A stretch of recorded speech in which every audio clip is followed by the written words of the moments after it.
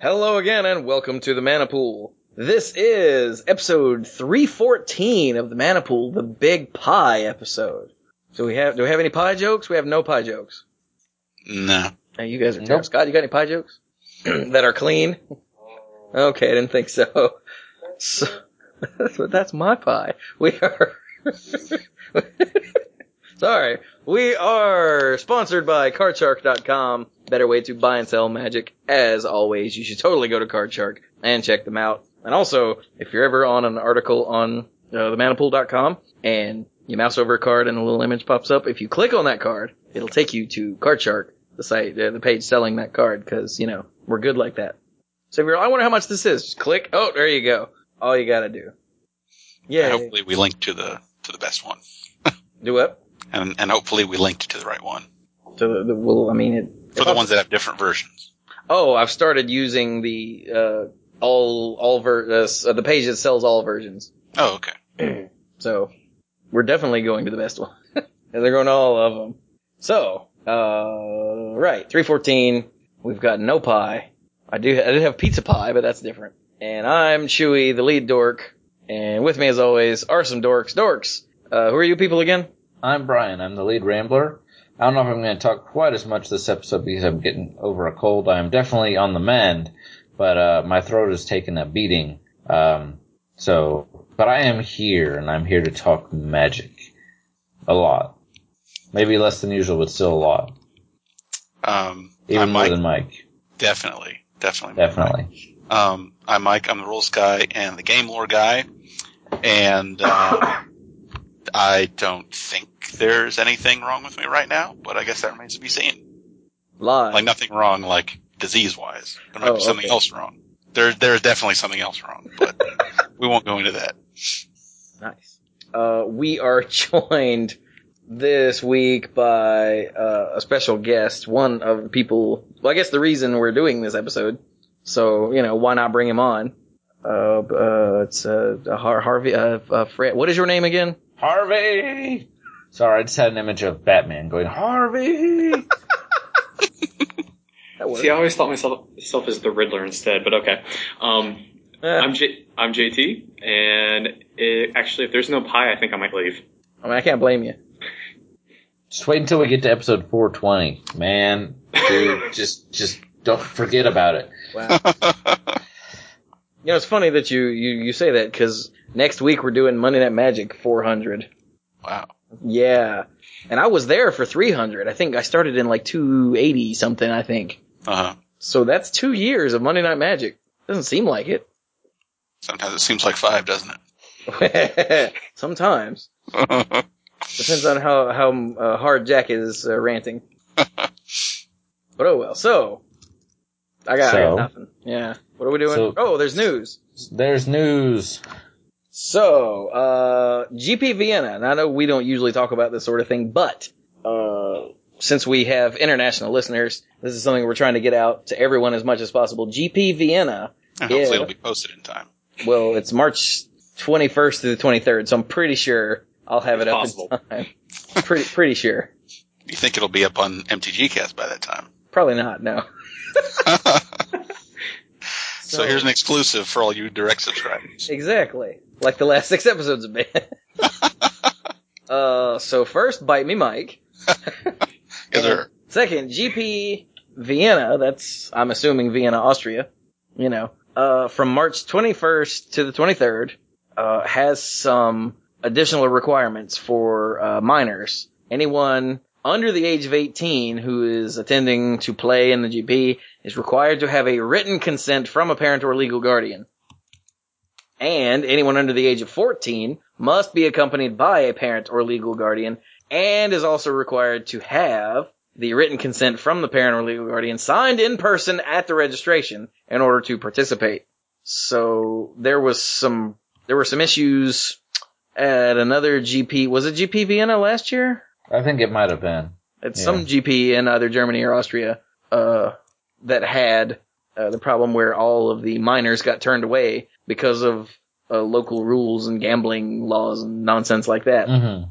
Yeah. So this time we're getting fair warning so that minors won't be turned away if you have the proper paperwork. So for God's sake, have the proper paperwork if you're under 18 or under 14 and going to Grand Prix Vienna. This ties into what we were talking about last week. Know where you're going, know what the format is, and know if you need the consent of a parent or guardian. Yeah, know if there are any laws that might get in the way of your playing the game. This actually does matter, not just abroad, but there are state championships, and generally to play in a state championship, you have to be a resident of that state. So, hey, know the requirements. That's true. So is this just for entry into the event or into the venue at all? Probably just the event.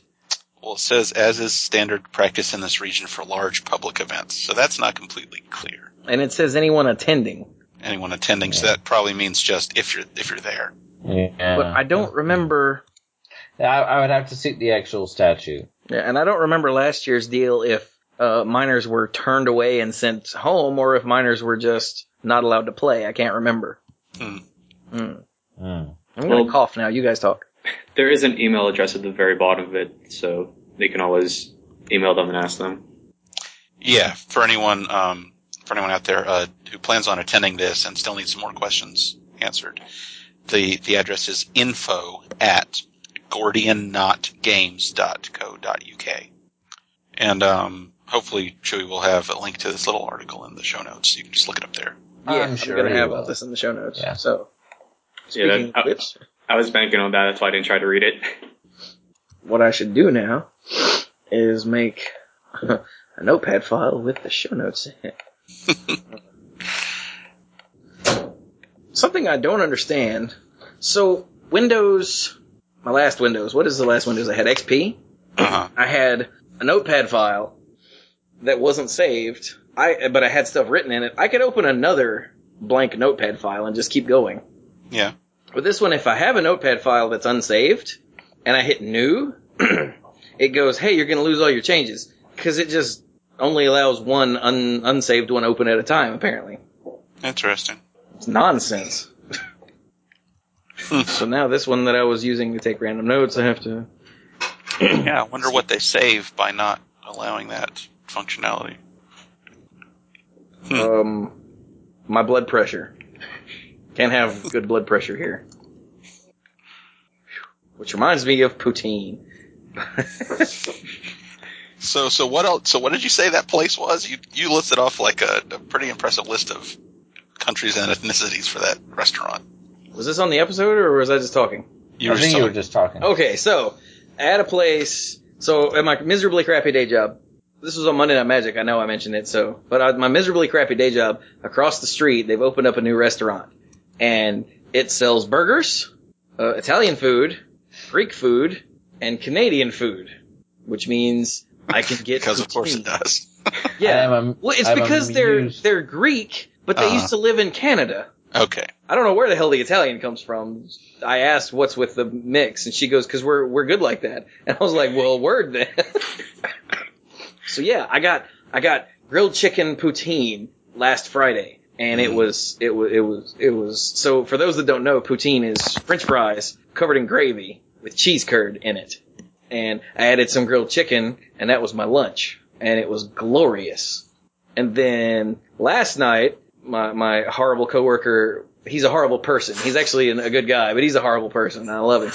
Eric and I went to get some more poutine, and we got it country style, which it's poutine, so it's French fries and gravy and cheese curd, and it's also got in sautéed mushrooms, green peppers, onions, hold the onions, that's gross, bacon, and there was some other meat. I think it was chicken again.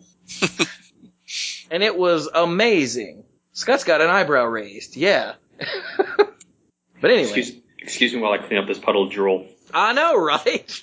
So the Canadians don't know how good they have it, that they can just go get poutine. And now, I know how good they have it, because I can too. I'm tempted to go in there and order something else, but then it wouldn't be poutine. And America loses another good young man to Canada.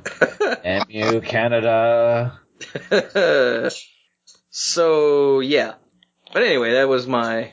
So that's the GP Vienna news. That was my food news. And on to other news. On to other news, they have I remember they announced this, but I forgot all about it in the intervening time. But we have new art and deck lists for Jace versus Vraska dual decks. And I have not looked at this at all, so my bad. That's okay. Okay. It's going to take a while to look at it because for these deck lists, except for maybe like 3 cards in each list, they're like, you get one.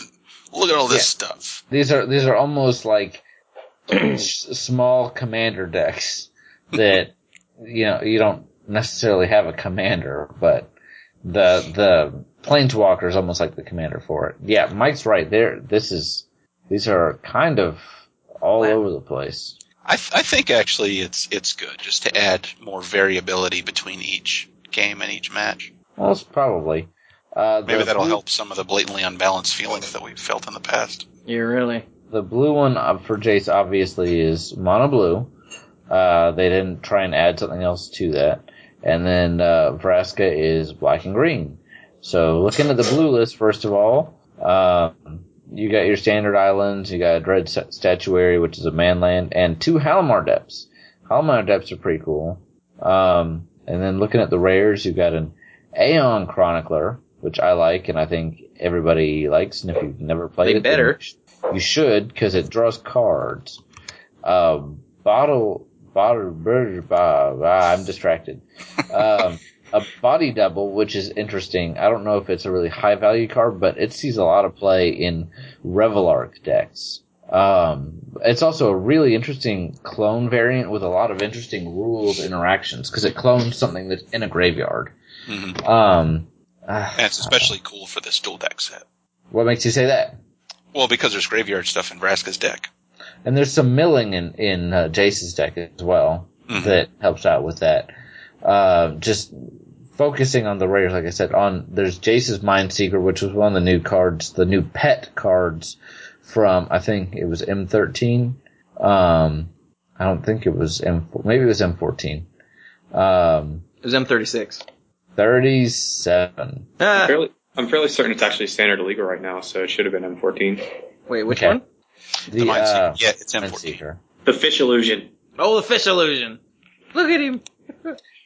You can click on these and an auto card window will open up, and it'll tell you. Oh, look at that. It was M14. Yeah. Future Sight with new art, with skulls in the background. That's not new art. I think that art, I don't know if it was originally from Duels or from the Cube, but it's shown up. It might be from Duels. Oh, I think it was from Duels, yeah. Crap, I didn't even see that. It's not a rare, but I'm going to note that Memory Lapse is in this deck, because that's interesting. Oh, dude, which art is that? That's the... Mirage. Is that the Mirage art? Mm-hmm. That's cool. And it's interesting, because based on the flavor text, I would have thought that one of the Homelands arts would have fit better with the flavor text, but whatever. I wonder if there's some reason, like legal reason or something they can't use Homeland's art anymore. And then I don't know. They also might have just wanted to be able to use a Rebecca Guay piece, since people like her. That is true. And there's a Spell Twine, just rounding up the rares, which is just a very strange card. I'm not going to read what it does because it's Spell Twine.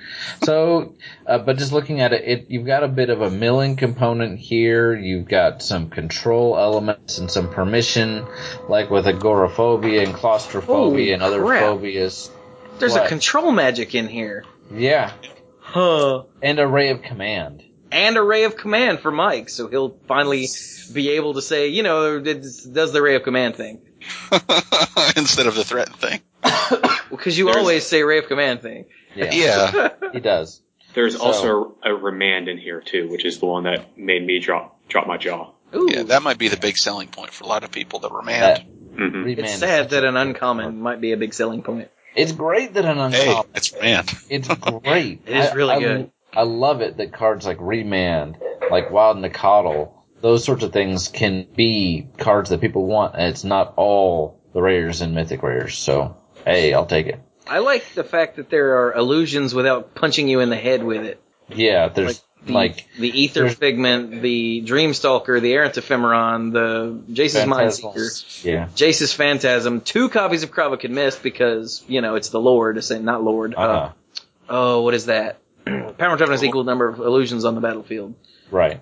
And then there's a Leyline Phantom, a Phantasmal Bear, a Phantasmal Dragon, a Riftwing Cloudskate, but it's just one of all of those except for the Mist. And they don't have any sort of mechanical tie. They're just good creatures that fit that are also illusions. Yeah. And then so, depending on how you want to take this deck, because a lot of people will buy these and then play them together, or modify them, or use them as a jumping off point for other decks, you could go the illusion route, or you could just go ahead and take those out and focus on something else. So, yeah. Yeah. And the new art for Remand is really cool. It is. Actually, what I find hilarious is in the chat, what was it, like yesterday or the day before, I'd asked about cards getting reprinted and how likely it would be, which is hilarious to me because Remand is one of the cards for Modern Merfolk, which is the deck I was building and I was asking about. And then this came out last night, so. Yeah, I remember you asking about Curse Catcher, and I was like, I wouldn't hold my breath. I was not expecting Remand to be reprinted, so. Like ever. Yeah. Because it's really good. It is. Yeah. Which, you wouldn't think so, because you counter a spell and they just get it back to their hand. So it's not exactly a counter. You can compare it to something like I mentioned earlier, Memory Lapse, where it puts it on top of their graveyard, which sounds like, oh, look, they get it back. Library. On top of their library. There you go. Which sounds like, oh, they get it back, but it's literally like time walking them at the same time. So, but Remand has that so very, very important phrase on it. Just all by itself at the bottom of the card, both above the flavor text. Yeah, those are the magic words. Yeah. Draw a card. Oh, dude, there's a Dread Statuary, too. I forgot about it. I didn't even see that. Didn't we preview this? Wasn't it one of the pooled previews? Yeah, Dread Statuary is part of the pooled spoilers for World I think it's the one that Ben read, isn't it? It might have been. Yeah, anyway. That's a lot of detail I don't remember. Yeah, I know, right? I'm surprised I did. Anything else before Vraska? It seems pretty, stable, pretty... Seems good. Yes, seems good. Yeah, that's a good way to put it. I really like that there's 2 Halimar Depths, 2 Kravakan Misk, 2 Thought Scour, and everything else is a singleton. Like, when they said there's a lot of one-ofs, they meant almost all of them. Mm. So that's interesting. So yeah, let's check out, VRAS. Vraska. I find it interesting, not only do you have the forests and the swamps, but, the Golgari Gilgate, there's 2 Tainted Wood. And for anybody that didn't play with these, the Tainted are, a cycle of lands from Torment, where it's a conditional, it's a conditional, dual land, which you can either tap for colorless, or you can tap for a black or something else. And that's activate this only if you control a swamp. This is great. These are really, really good. I love me some Taint. The Tainted lands are just awesome, especially before. Now we're kind of spoiled just because Magic has been around long enough. There, just by accumulation of cards, there are so many dual lands now. You go back 10 years ago when you didn't have some of these options and you were paying life for everything, or they weren't untapping. And these things to just say, oh look, free, painless, comes in untapped, dual land, awesome. Yeah, back in the day, it was this, or the Llanowar Waste, is that it? Llanowar Wastes, yeah. Which is a pain land, so every time you tap it for colored mana, it pings you a damage. Yeah. And there was... I guess was there an enemy colored one that just came into play tapped? I don't think an enemy colored one. In Tempest block, there were enemy colored comes in tapped pain lands. Well, I meant like the invasion ones that were uncommon that came into play tapped, and that was it. No, because I didn't do those with those were on the friendlies. Yeah. So when Tainted Wood came out, your options were really limited.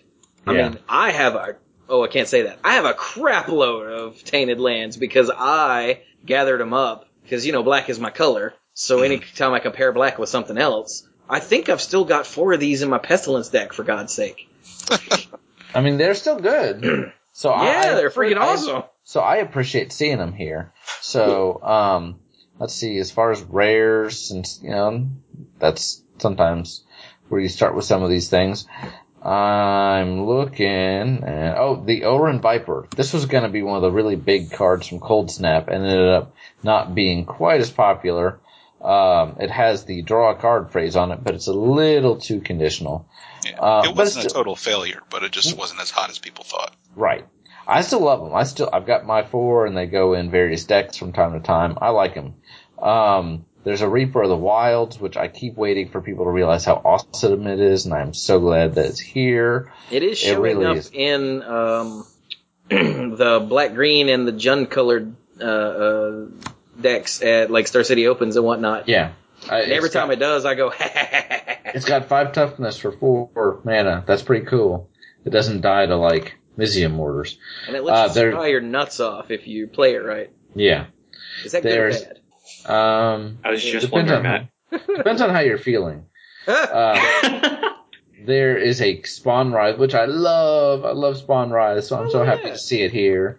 There's a Tavern Swindler, which is terrible. And it's not a rare. It's just terrible. It's also terrible. Make it go away. And there's a Vine Lasher Kudzu, which I have had 4 of these in my Land Matters deck for forever because they're awesome. Is that it? Underworld Connections. Underworld Connections, yeah. And Vraska. A short one. It does. But so then taking a pulling back and look at the deck, it's killing things because it's got a decent amount of removal with Consume Strength, Grizzly Spectacle, Last Kiss, Marsh Casualties, etc., etc. And interacts with the graveyard, I guess, just in that it wants to kill things. It's got some Death Touch, and stuff like Necrotol. Necrotol is the ultimate example of the enters the battlefield ability. I mean, it was the first one I ever remember seeing that just you play it and it does something. It was the Necrotol. It was the one from was that Visions? I think it was in Visions. That's what they marketed it with. They're like, look, you get a dude and you kill a creature. Look, and we were all like, look, that's awesome. It's sweet. I mean, it still is. I like it. I still play with Necrotol in one of my decks. And it's a 2 power with First Strike, which for 4 mana isn't that great, but you can block X2s all day long. And then, if you have any way of reusing that enters the battlefield ability, it's just sick. Yeah. And then there's Tavern Swindler, which is just terrible. It's just what the is worst. it doing here? It is like the worst. I don't know. Maybe someone just wanted extra boobs in this deck or something. There's a little bit of the pay life for effects. I mean, you've got Underworld Connections. You've got Night's Whisper with awesome new art. God, I love Night's Whisper. Look at that. It's just awesome. So you've got a little bit of that theme. I get Putrid Leech with new art also has that. I don't know if I like the new art for Putrid Leech more than the old art, honestly. I don't think so. Yeah. But, so you've got a little bit of it. What's Dude, the hub? they've got Consume Strength. Yeah. Okay, if you are a relatively new player and you don't know Consume Strength, it was from, what is that, Apocalypse, I think? It's from Apocalypse. Holy Screen crap. Black, yeah. It's For awesome. 1 a black and a green, it's an instant. Target creature gets +2/+2 until end of turn. Another target creature gets -2/-2 until end of turn. They've done this a lot. What was that first part you said? It's an instant. It's an instant. They've done this Yeah. with other cards, but this one... This is the only instant one as far as I know. They've done it with sorceries. The difference, I mean, I hate to be obvious, but the difference is enormous. Yeah. The very first one, Steel Strength, is an instant, but it just does 1 and 1. That's mono black, right? Yeah, it's Yeah. black and 1. But this thing, Prophecy. this thing for 3 mana is so huge because you can be attacking and they're blocking, and you can kill a third thing and then make your guy big enough to then kill something else, or you can knock down the thing that was blocking. This is such a straightforward card, but the applications of it are so huge. It does so much for 1 card. I love it. For some more modern day perspective, I can't remember the name of the card right now, but there's an uncommon sorcery from Ravnica Block that does the 3-3 version of this, and it's a sorcery that costs 6. It was not near, and it's good It costs for 6? limited, It but costs yeah. 6. Dang. And Rites it's a of Reaping. sorcery. Rites of Reaping, that's right. Yeah. That was from Oh. Return to Ravnica Block. Mm-hmm. Yeah. Yeah. So this is not like an ancient card we're talking about. And, it's good, but it's not Oh, sorry, yeah, I didn't specify. It's from Return to Ravnica Block. as Oh, good. okay. Because, it costs 6 and it's a sorcery. Oh my god, it's got a river boa. You remember how backbreaking, Mike, River Boa was 100 years ago? Almost literally 100 years ago? Riverboa was a tier 1 card. Totally. River Boa, what was it? Was that Visions 2 or was that Mirage? Visions. That was Vision. My god, Visions was a good set. It really was, actually. River Boa, for 1 and a green, it's a 2/1 with Island Walk and pay a green to regenerate. Nice and simple. I think the last time it was printed was what? It was in something relatively recent. Oh, here we go, Zendikar. Oh, yeah, you're right. And it got played. But I mean, it was tier 1 tournament card and its original printing. Like, it was sick. It's so efficient. Yeah. Wow, I like this deck. Orin Viper, an Orin Reef Recluse, freaking Spider, Pulse Tracker. Wow, and against that deck, wow. Look, it's got a Drooling Grudion, which throws around Consume Strengths for 4 mana and a sacrifice. It's kind of slow. I mean, it has to be, but if you untap with it, it's just kind of brutal. If you have anything else. And it's got Tavern Swindler, which is just terrible. It will, in fact, swindle you. And it's got Putrid Leech, which was freaking amazing. Oh, and It doesn't Jund? look like much, but oh my god. Yeah, the ability to just play turn 2 Putrid Leech before they hit you with a Lightning or a Bloodbraid or anything. It wasn't just the fact that they had all those good top-end cards, but even like on turn 2, something like this that was so efficient that could be a 4/4 for 2 mana. You just can't deal with that. He's talking about old Jund decks, by the way. Yeah. So yeah, okay, of the two, I actually like both of these decks. Just, Good, since they're packaged together. Yeah, but I'm calling Nebraska, whoever I play this against. This makes me really happy that I actually work at Target and get a discount on these. Nice. Very nice. So the new art, or Jason Nebraska, we talked about. Jace with the haircut. Yeah, he's got a real job now. yeah. Remand, which is amazing. Body Double, which is okay, I guess.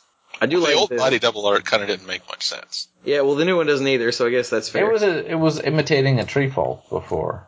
Oh, okay. That's what it was doing. Look at that. I don't know how that didn't make sense, but well, I get it was hard to tell that it was a shapeshifter.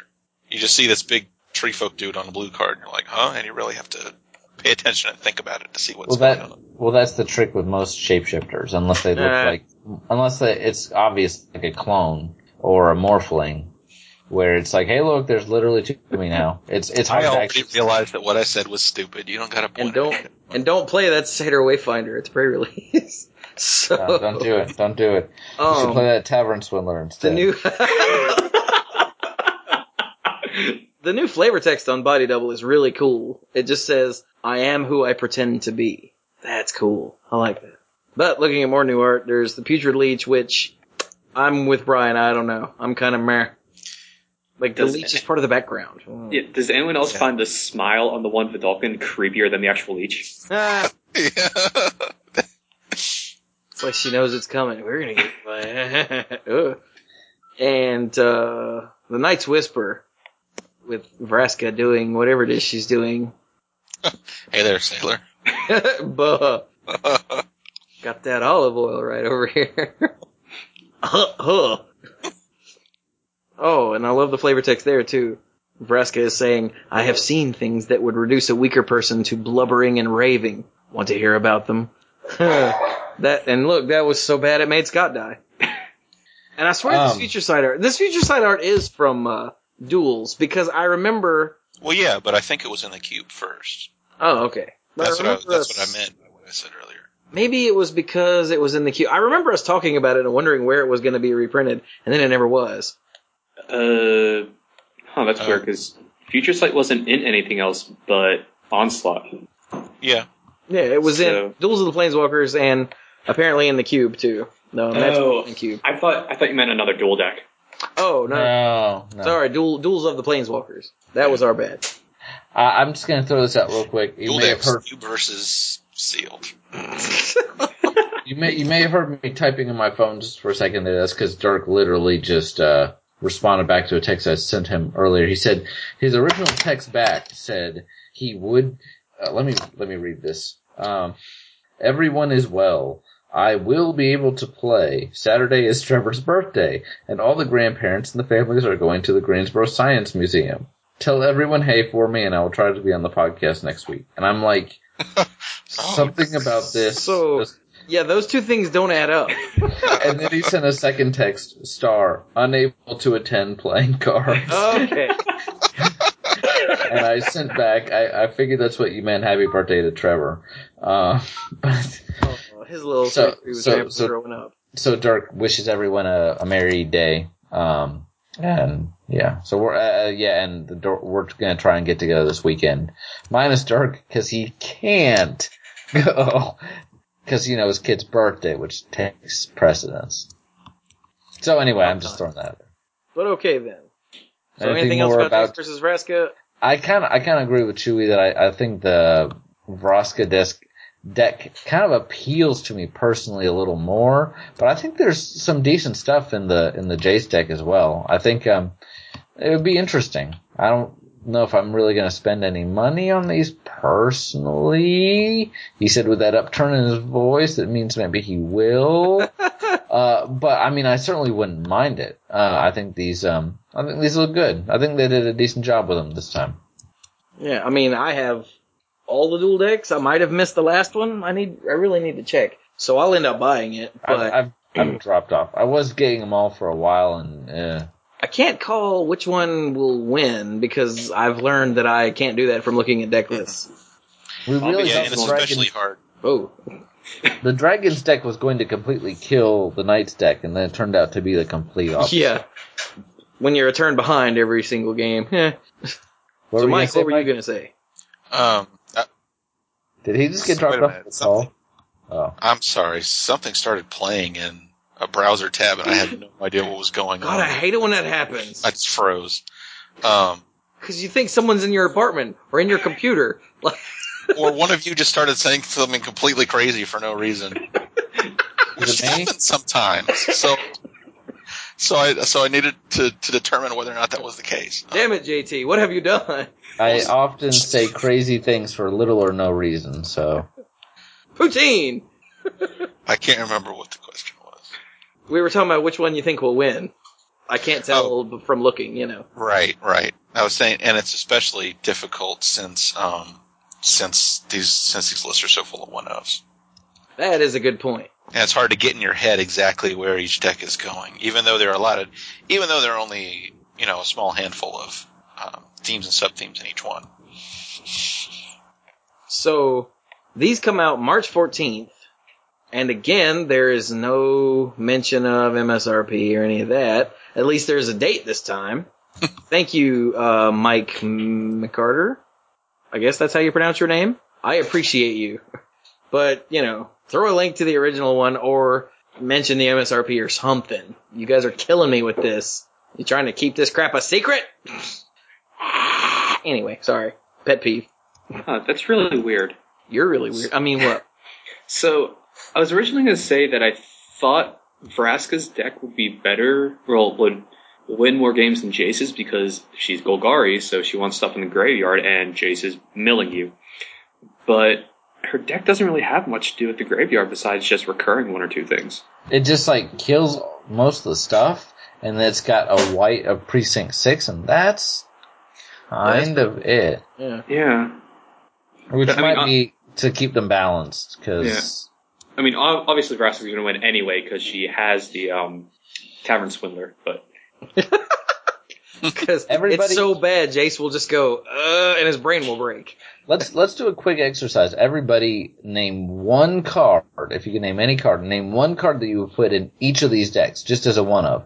And I'll go first as an example. For the Vraska deck, I'd probably put in a Deadbridge Chant to kind of give it a little more of what JT was just talking about. A little more of the graveyard recursion. It doesn't really interact with Jace's deck, like trying to do anything with their graveyard, and it's also got that kind of risk reward going on because you're milling 10 from your own, which the Jace deck is going to be thrilled about, but you're also then setting yourself up in next turns to go ahead and deal with that. And so I think that would be very interesting there. And then from the Jace deck, it's a little harder, but I might actually put in something like a bribery. Just because you're kind of preying on the opponent's deck and kind of using it as your resource. And that actually has some tension with the milling aspect as far as you could like body double to get something that's already in that graveyard, or you can bribery to get something that's still in their library. And so that sort of tension, push and pull there. So, somebody else, what would you add? Putrefy. Would that go in Jace? Too easy. No, it would not. Alright, so you'd add a Putrefy, and what would go in the other one? No, you cannot add another Tavern Swindler. That is OP. You could mirror the Necrotal and play with Mana War. Oh, that would be cool. Hey, I like that. I mean, it already has the Either Head up, but play Mana War. Is there a Mana War type creature that's an illusion? Oh, there is. The freaking Riftwing Cloudscape. Duh. Oh, yeah. But it costs more. Or time. But if we're going back to Visions, man. I was looking at, I actually did a search for illusions just to see what I could find that looked good. I completely forgot Phantom Warrior was an illusion again. Yup. But I wouldn't throw him in here. Okay, so what would you throw in? You know, it might be overpowered, but I might throw a Phantasmal Image in here just because. It's freaking amazing. That's cool. And you're kind of limited by what the decks can already produce. It's not broken unless you introduce it to other broken cards. Yeah. And especially without Lord of the Unreal, it's not nearly as powerful. Yeah. Which is actually what I was going to add. Not a Deadeye Navigator? I did consider that one too. But I have a penchant for blue 2/2 Lords, so. Yeah. And what would you add to Vraska? I might actually go with the Varals. Okay. Wow. The Scar Striped. Chewie, yeah. What would you add to Vraska? You never said. I don't know. I was still wondering about that. You could shuffle her deck and Charad's deck together and see what happens. Ooh. Wow, that you could shuffle Jace's deck and Niv Mizzet's deck together and see what happens. You can have an epic dual deck. Actually, were those two all basically one-ofs too? I can't remember right now. Wait, what was that? Were the Izzet versus Golgari dual decks a bunch of one-ofs? Can't really remember. Can't remember. Because if they were, you might actually have a commander dual decks right there. Ooh, I know. I'd throw a crap. Never mind. Trying to think of something that's like Deathrite Shaman. No. Something that's really useful but not stupid. Like stupidly powerful, you know, like that guy I just said. What was his name? Deathrite Shaman. Yeah, that guy. Ace of Granite is just way too good. Pernicious Deed. Cadaverous Bloom. I was thinking maybe these black green cards are good. Who is the troll? The new the Lotless troll. Yeah. But, ooh, he might be good. I don't know since Regenerate won't matter for anything but combat as far as what's his name, Jace is concerned. Right. Yeah, there are no wrath effects, but then he becomes a dominant force on the battlefield, whatever it's called. But you're having to potentially stock your own graveyard to do so, which is pulling the Jace deck further ahead. I like that. I like that a lot. Yeah. So I just looked it up. And Izzet versus Golgari was the same format where everything was a 1-up except for 3 cards in each deck. Okay. Well, how about that? So you can, like I said, shuffle them together and have Commander duel decks. Ha! Seems good. Somebody out there get on that and let us know how it goes. Oh well. So, how long have we been going? Does anybody know? Long enough for a break. It's like almost an hour. Some of that Kit Kat bar. Ow. Oh, I unmuted and then said ow, but no one knows why. I was just choking to death. I thought you were imitating the Kit Kat bar. You were empathizing? Break me off a piece of that. Kit Kat bar.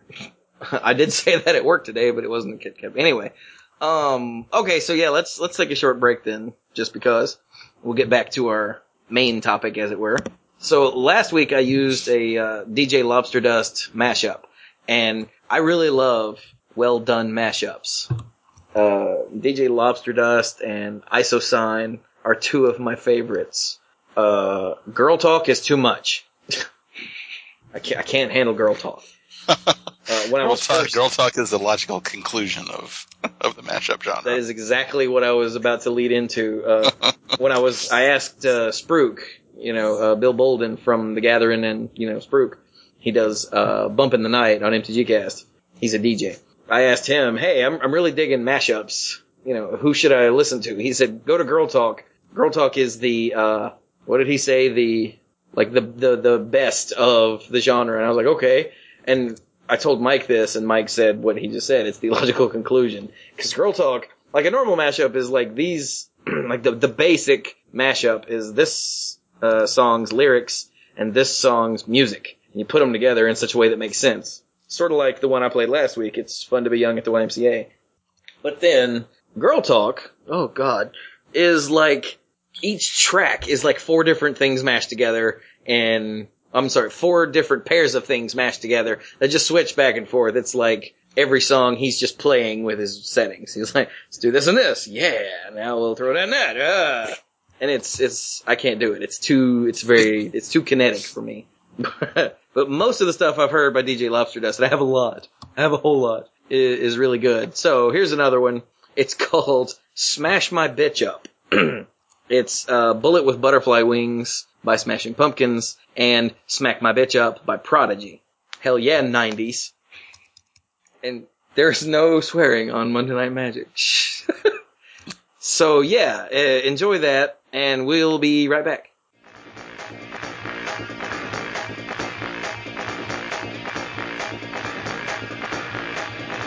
The world is a vampire sent to drain, secret destroyer, hold you up to the flames. And what do I get for my pain?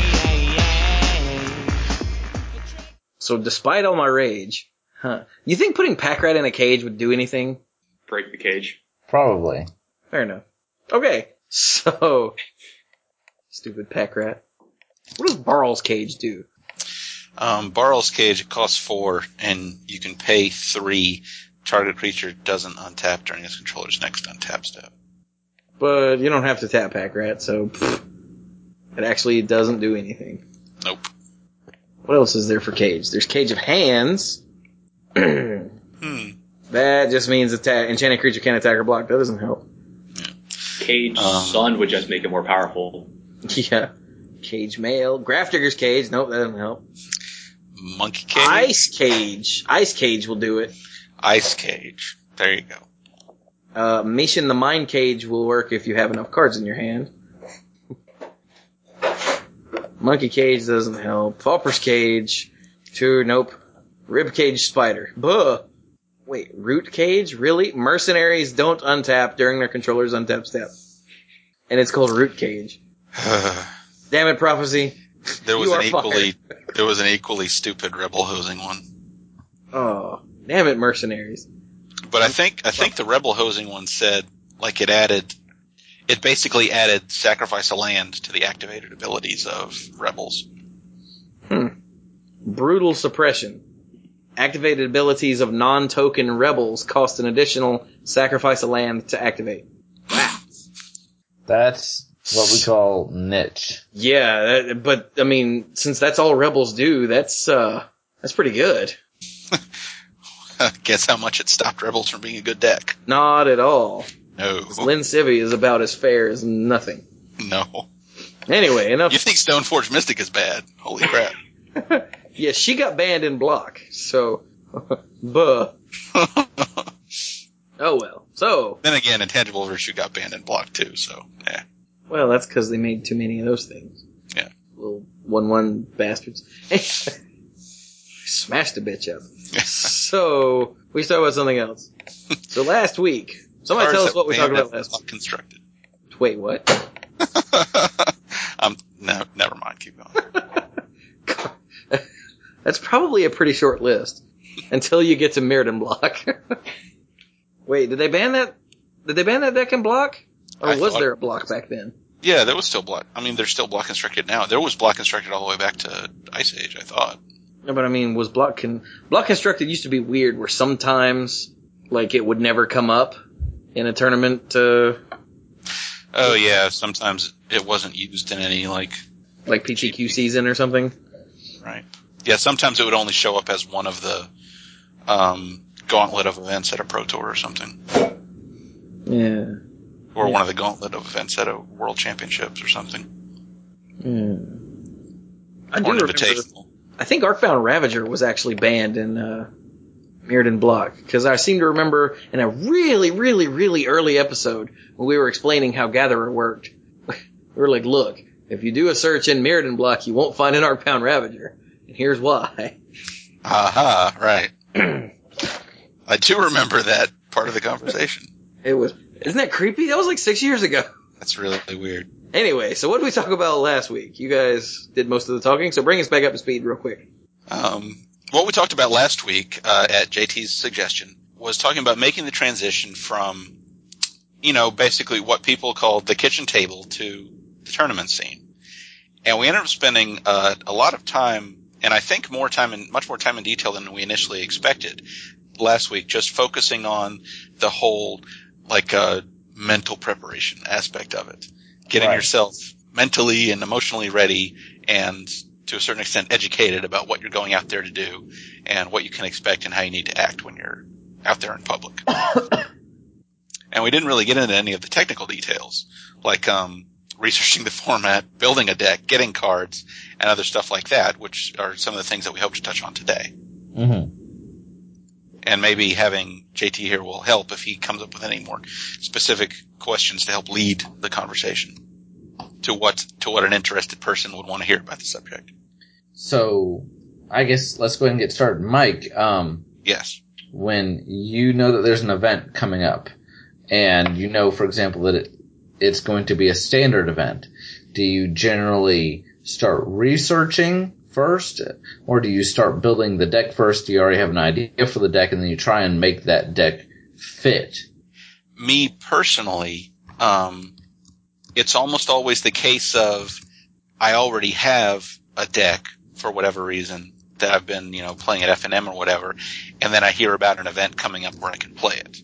That's almost always where the deck starts for me. There have been some exceptions, like the big red deck that I ended up playing at that game day a long while back initially started out as a crappy goblin deck before Chewie helped me fix it, that I was building specifically for that event. But otherwise I start with a deck that I already have, and then I make sure to read up on and be aware of what's been going on in Standard in a general sense to see if I need to make any alterations. Well, and don't you also go to FNM and kind of get a sense of how the deck works as well to see what works and what doesn't?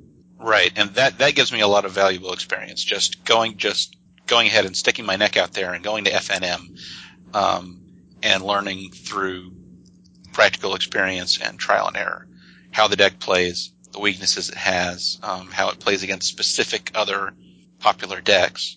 And just to see how it feels and to learn how to play it correctly. That's a big part of the technical prep work, just going to FNM and practicing. When you look at some of the most, I almost said powerful, that's not the word I'm looking for. When you look at some of the most successful players in the game, the people that are consistently successful, names that you might recognize, they generally have one advantage that a lot of other people don't. And aside from, money and time and those are things that I think everyone can understand. But something that you may not really take into as much consideration is teams. And, we're all, Mike has friends, we're all here to support him. I go to these things, people, they support me as well. We loan cards to each other, which is something we'll talk about in a minute.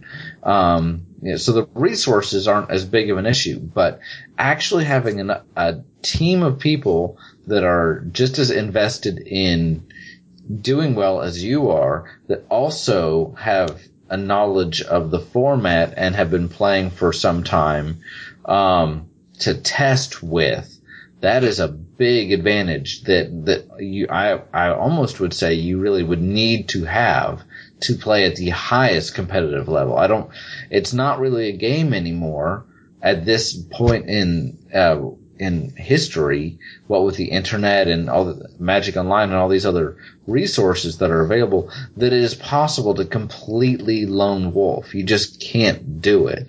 You need to be able to have this support group of people that will help you figure out what is the best thing to play. And so I'm not saying you need to do that at the local level. I think what Mike has said is exactly right. If you don't have a large group of people you can test with, or if you don't have the time to test, what do? You go play Magic. And you play Magic with other people that are trying to win, not just necessarily. If you take the deck, with some exceptions, we talked about this last week with some of our, first FNMs and first tournaments, but if you take the deck that you've been playing casually by and large, and you just assume that the tournament metagame is going to be the same as your casual metagame, you're most likely going to get surprised. I remember the very first state championship I went to, it was actually held at DJ's. This was years ago. It was shortly after Mirrodin came out, the original Mirrodin. And I was there, and August was there. I don't know if you remember August. Anybody?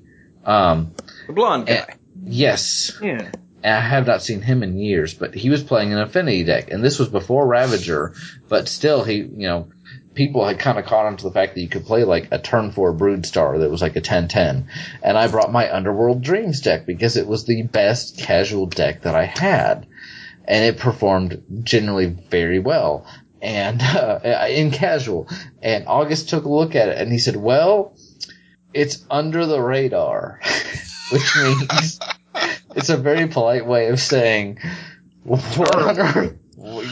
one else is playing this. Which has its advantages, there's just so much known information out there at this point. You might very well have the one deck that no one else has thought of, but someone that's just playing better cards can hopefully help you out with that, and that's one of the reasons that you test. And you test with friends, or you test at FNM, et cetera, et cetera. So, yeah. Okay?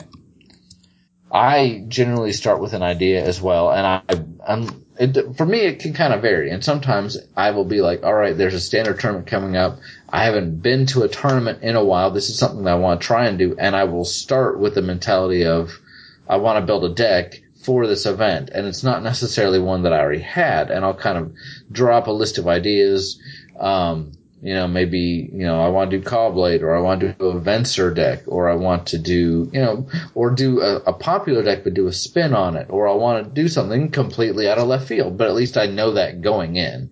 And then sometimes I will test.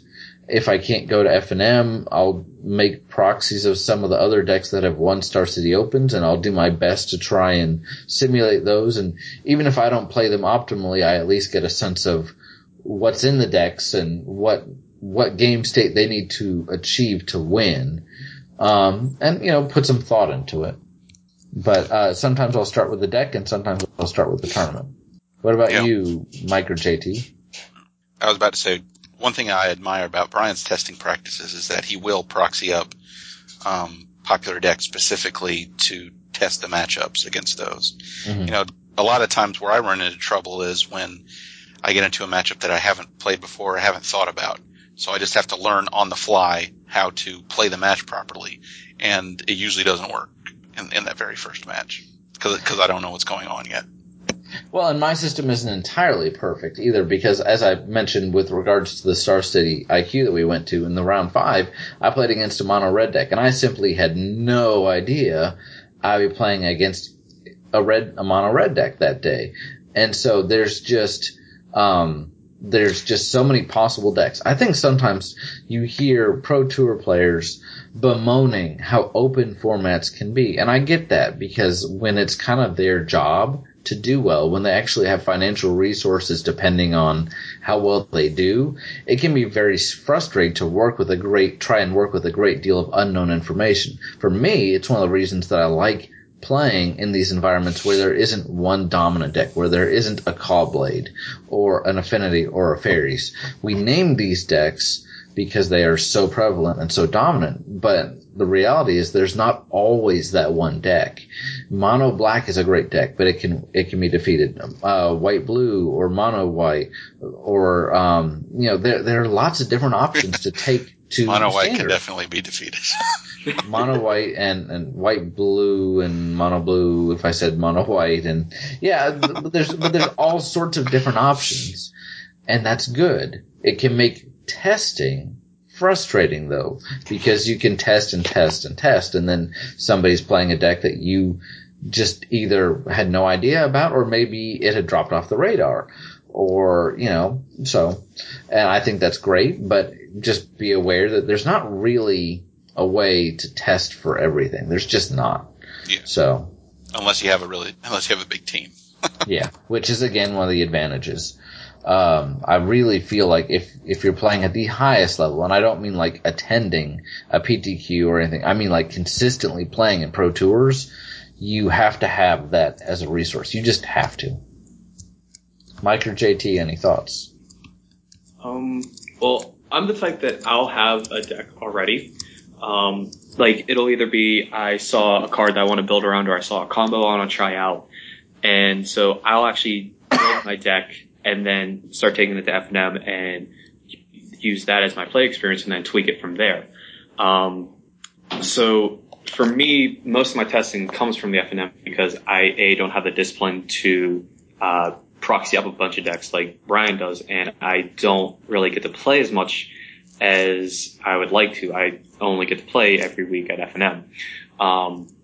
But what I like to do though is I'll watch a lot of the coverages that they actually do online for the Pro Tours, for GPs, things like that. And I'll use that to get a feel for what the metagame might be like. Granted, you're only seeing N number of rounds, or N number of matches played from so many tournaments, just because they can only get 1 or 2 rounds on camera, or 1 or 2 matches on camera per round at these tournaments. But they do give you a nice snapshot of what's being played and how they're being played.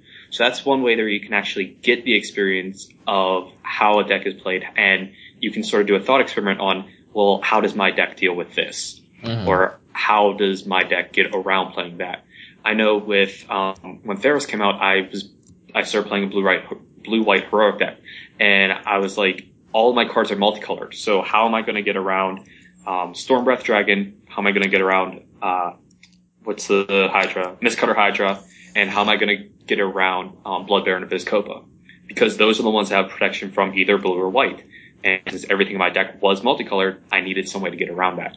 So that's how I sort of develop my decks when I don't have enough time to actually play them, is going back, watching a lot of the coverages, and getting a feel for what everyone else is playing at those levels. Because people, even at the lower levels, do tend to imitate what they see being played at the higher level as well. Because they say, Storm is a very popular deck. It has very good cards, and it tends to do very well in the hands of skilled players. Therefore, I want to play it. And then, therefore, when you know how those cards and those decks are played, it does give you a bit of an edge. what people don't always take into consideration is how difficult some of these top-level decks can be to play and how skill-intensive they are. Mm-hmm. Something like Affinity, a blind dog with Lou Gehrig's disease might still be able to beat you if it's playing Affinity. That was one of the. I don't know. That was one of the problems. The deck played itself to the extent that almost anyone could pick it up and just win all over the place. Whereas something like Eggs, which is not entirely possible anymore because of certain mechanics, but if you just picked it up and you it's almost impossible to play correctly to begin with. Right. Even if you have the basic concept, you have to know every card in the deck and when is the best time to play every card in the deck and what every single one means for the board and what your opponent is like, how the opponent is likely to respond to it if they have a response. You have to know all those things to play the deck. One of the comments that's always made about mono red decks or mono burn decks or those sorts of, aggressive decks is brain dead red because they're not seen as having as much thought process to them as like a control deck. And of course that can be completely wrong because a lot of the decisions that a mono red or a burn deck has to make are just as important and just as situational as some control decks. Maybe even more so because they don't always have the resources in the card draw. That they don't always have the just situationally or the generally right plays to do. It's much more situational. But it's got that misconception. And then sometimes it just is play everything in your hand, restock your hand, play everything in your hand. So, but that can be any type of deck. So getting to know your own deck, I think that could be the heading that we've been talking this whole time so far is once you've built the deck, get to know it and not just, okay, I know there's 4 of this and 3 of this and maybe I want to play with those numbers, but actually play with it and get the feeling of how it plays because a lot of decks can look one way on paper and then you play them and distraction. You play them and you realize that this really isn't that great. Or you play them against a certain deck and you realize, oh my god, I have 0 ways of dealing with Desecration Demon, which is a problem because Desecration Demon gets played a lot. And it doesn't mean that every deck's going to have it, but it means that you just have no way of dealing with it. It's one thing to say I have no way of dealing with one card, but if you have no way of dealing with a card that's just about always a 4/0 that's played in most of the good decks, you're going to have a real problem. Do you have a way to deal with Pack Rat? That's kind of the question right now, is because if you don't have a way to deal with Pack Rat, you're going to be frustrated a lot. So know your own deck and test your own deck. Now, a couple people mentioned that they wanted to hear us talk about actually not just building the deck, but acquiring the cards specifically. And I touched on this earlier, but don't feel like you have to go out and buy every single card for your deck unless you feel like you really need to.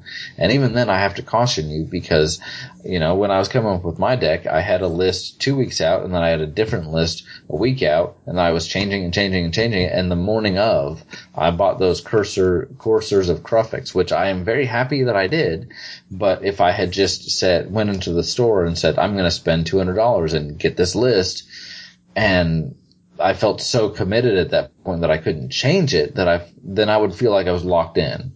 And instead I worked on it gradually and I traded for a lot and I knew that I would be able to turn to Mike and Chewy for some of the things that I needed.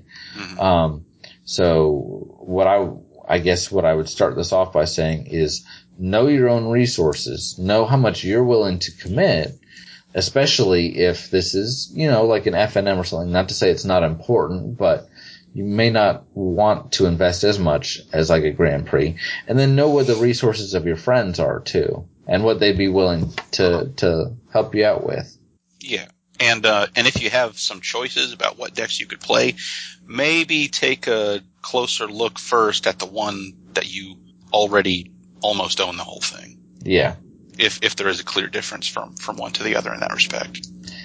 If you know that you want to play either blue-white control or mono-red, and you own just about all the blue-white stuff, but you really like how the red deck looks, but you're looking at the list and you're looking at what you think you need really to run it well, and really don't sell yourself too short because some things are just better than others.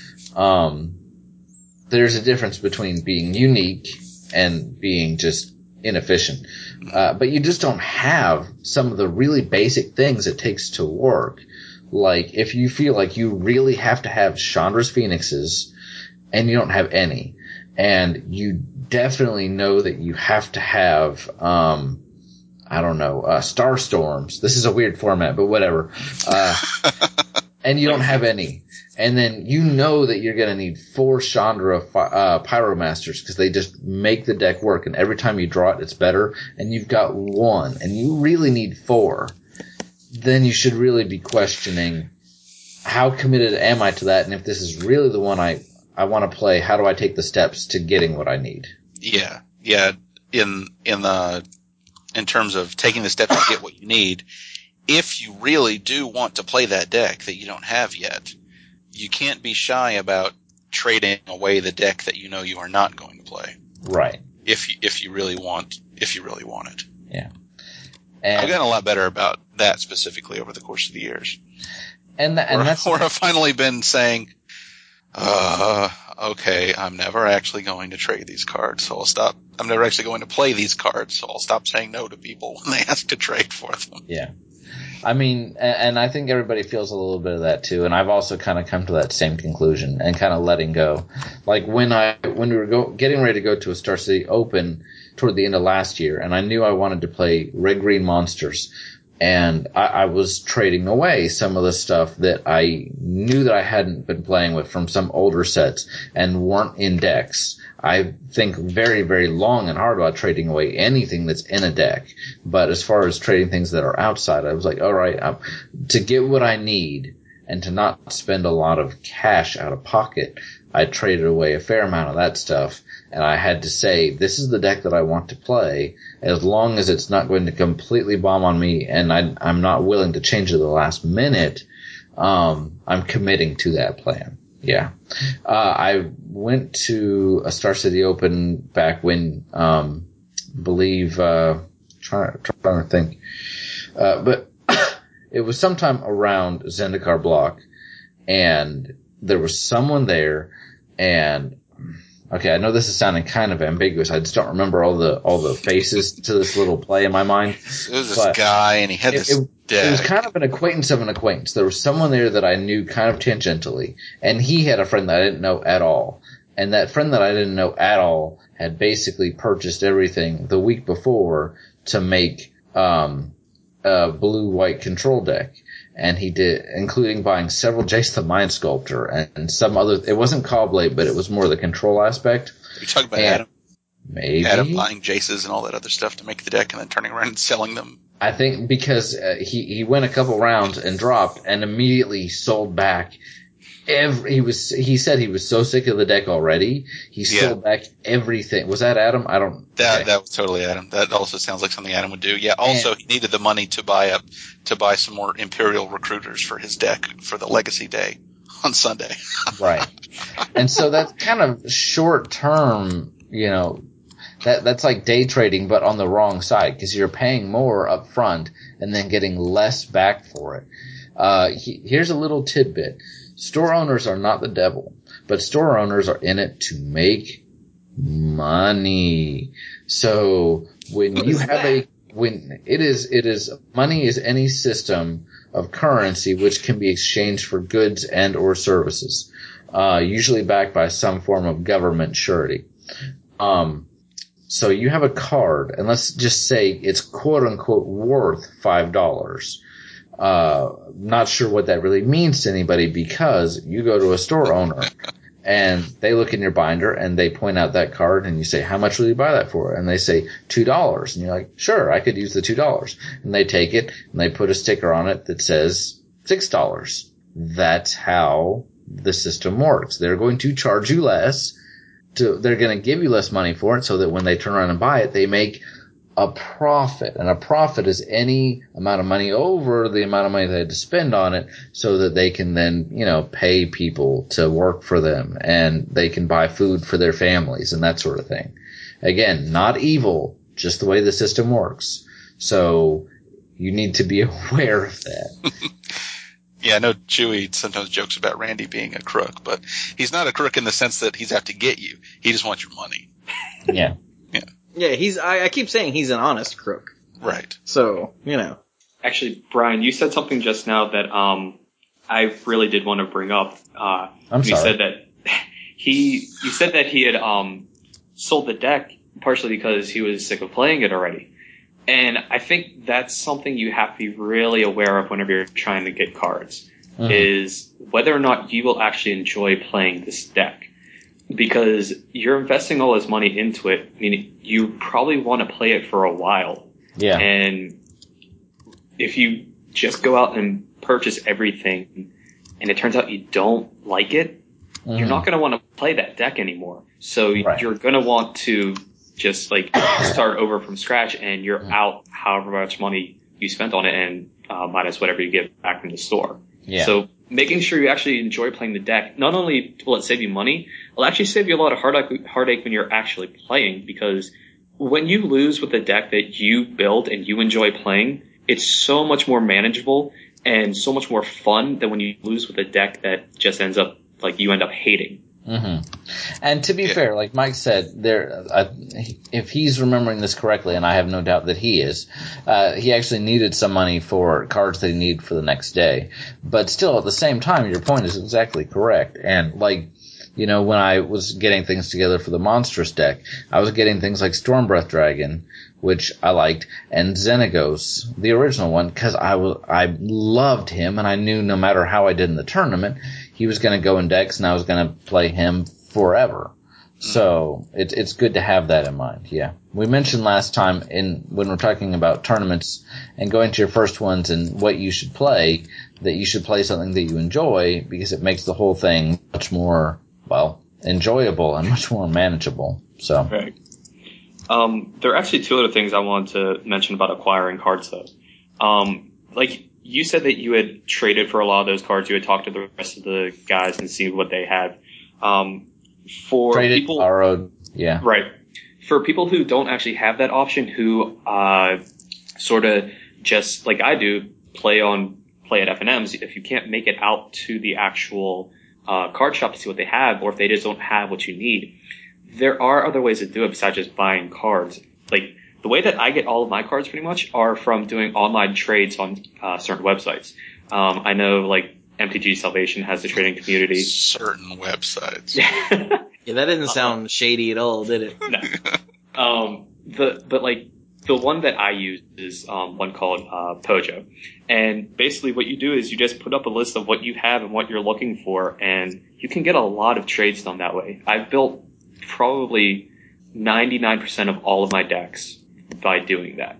It takes a little bit of time. It takes a little bit of time because you're sending through the mail, but it's a really good way to spread out beyond just what your own physical contacts are, and getting a much larger selection of everything else. I honestly had not heard of that, so I feel like I've actually learned something here today. And I don't mean that in a sarcastic sense. I mean, I think that's actually great. Yeah. Isn't Puka Trade something similar to that? Yeah. The only reason I know is because there are some members on the website I use that are part of all the different trading communities. So, but yeah, that is one that's come up. MTG Salvation is the biggest one, and then the one I use, like I said, is Pojo.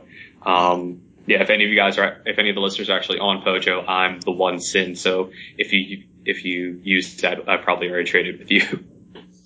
I do want to say this, and this is not knocking what he is saying. My note would be one of caution. Make sure you know what service you're doing this through, and make sure you kind of know what you're expecting to get out of this. I read an article some time ago, probably a couple of years ago, by an author on Star City Games, and he talked about an experience he had where he met another player, I think through Magic Online, but it was certainly through some online service, and they got talking about brainstorming a deck idea. And some they were online service. Well, I mean, I read the article a couple of years ago, so I'm not I can't pull the name out right now. But in any case, this was not someone that he knew from his town or anything. They lived in very different areas, and they were brainstorming decks together. They seemed to really hit it off creatively.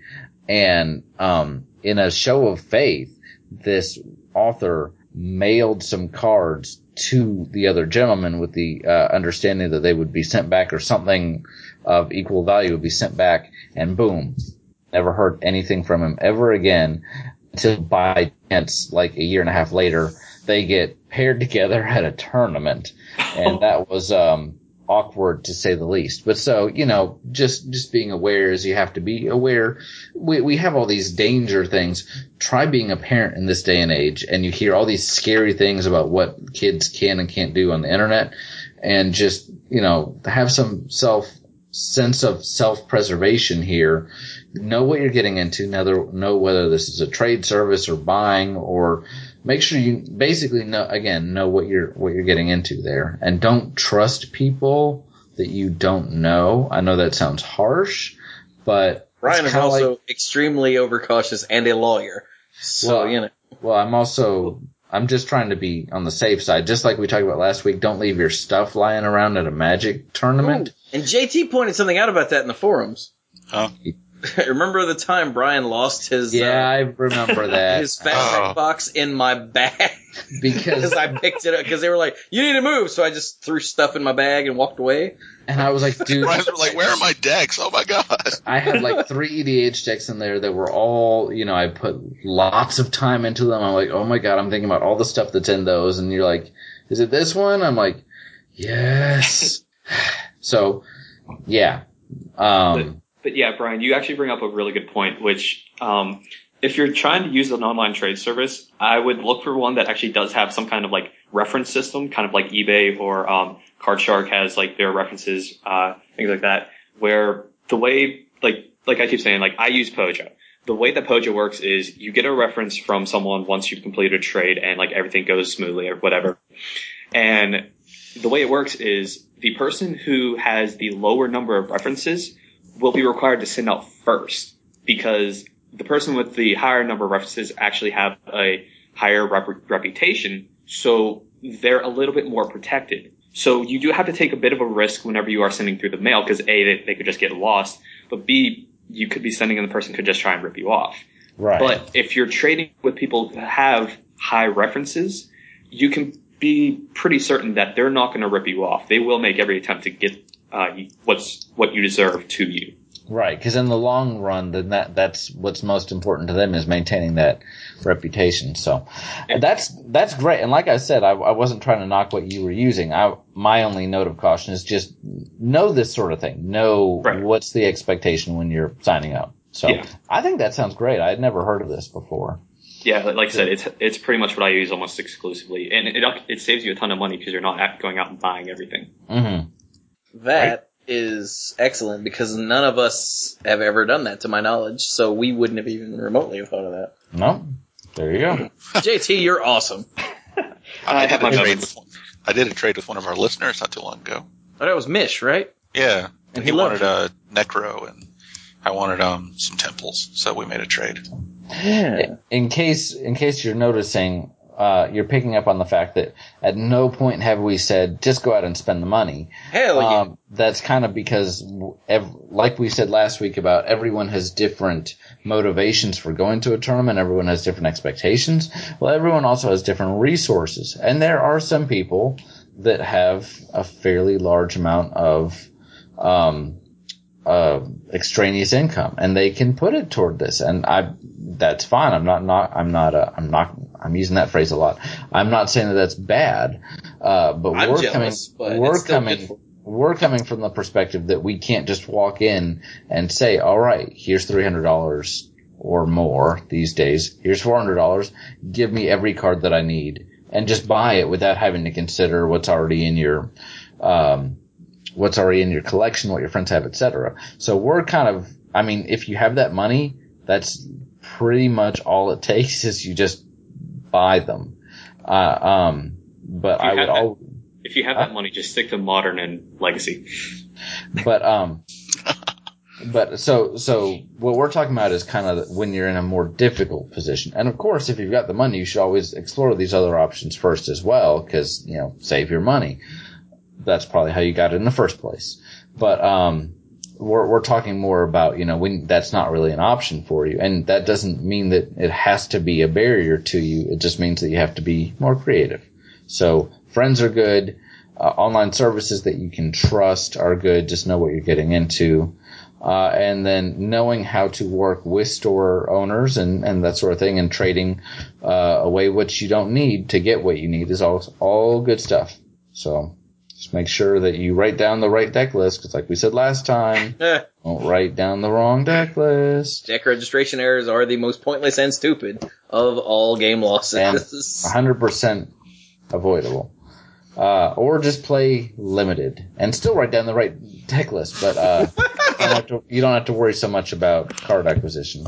Just have to worry about sleeves. So I've been really quiet during this part of the episode because I have nothing to add. What do you want to add? Well, like my method for this, so I've done standard tournaments several times. The most recent one, I don't even remember what it was, but it was, hey, Mike's got 2 decks, give me one. Yeah, that was another game day of some sort. Yeah. The one before that, Mike's got a deck, but Mike can't play. Hey, let me borrow your deck, I'll play it. So, like, as they, I forget which one of them, I think it was Mike, kept saying last week, I don't play in constructed events, but when I do pretty well. But I just don't have, like, all of these things that they're talking about sound great, trade for stuff and use the online thing and, pick some stuff, whatever. I just don't have time or interest in putting the effort into acquiring the cards. You built that Killing Wave deck. I built that Killing Wave deck because I had almost all of it already. I had to go one of the first things we touched on. Yeah, I had to go to Top Deck and I picked up some small handful of cards. I had to buy all the Blood Artists. For some reason I had no Blood Artists. What the hell is that? But it was just a small handful of cards that weren't terribly expensive, so I was like, screw it, I'll just go buy it. But that's the only time I've ever done that, ever. And look, PCQ top 8. But,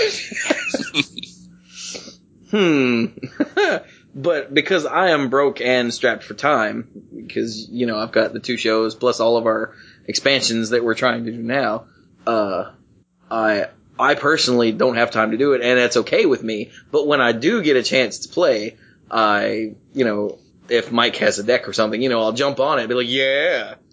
So I don't always play standard, but when I do. But when I do, I borrow Mike from deck from Mike. Yeah.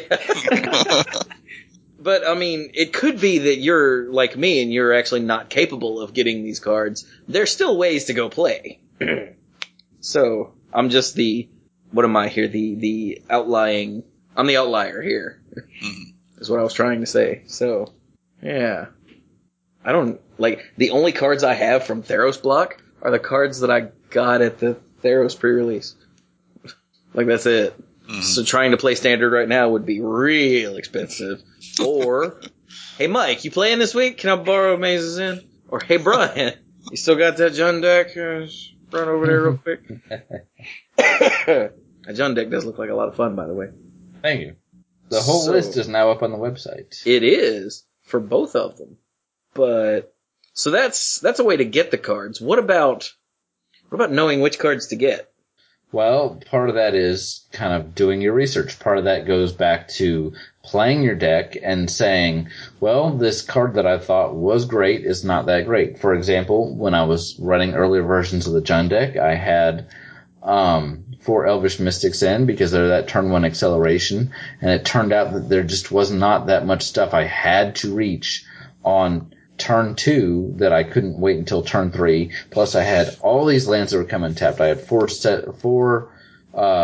red-green temples and 4 black-red temples and shock lands and I think 1 or 2 guild gates. Nah, I'm not sure those made it in. But so I have all these things. So until I played it, I didn't really know how instrumental they were. And then I ended up switching them out for Sylvan Caryatids, which didn't die to removal nearly as easily. fixed my mana so much better and accelerated me to turn 4, which was huge, just huge, because that's when I landed a Mogus or a Chandra or a Guild, which then further accelerated my mana. And while removing something, Guild is still awesome.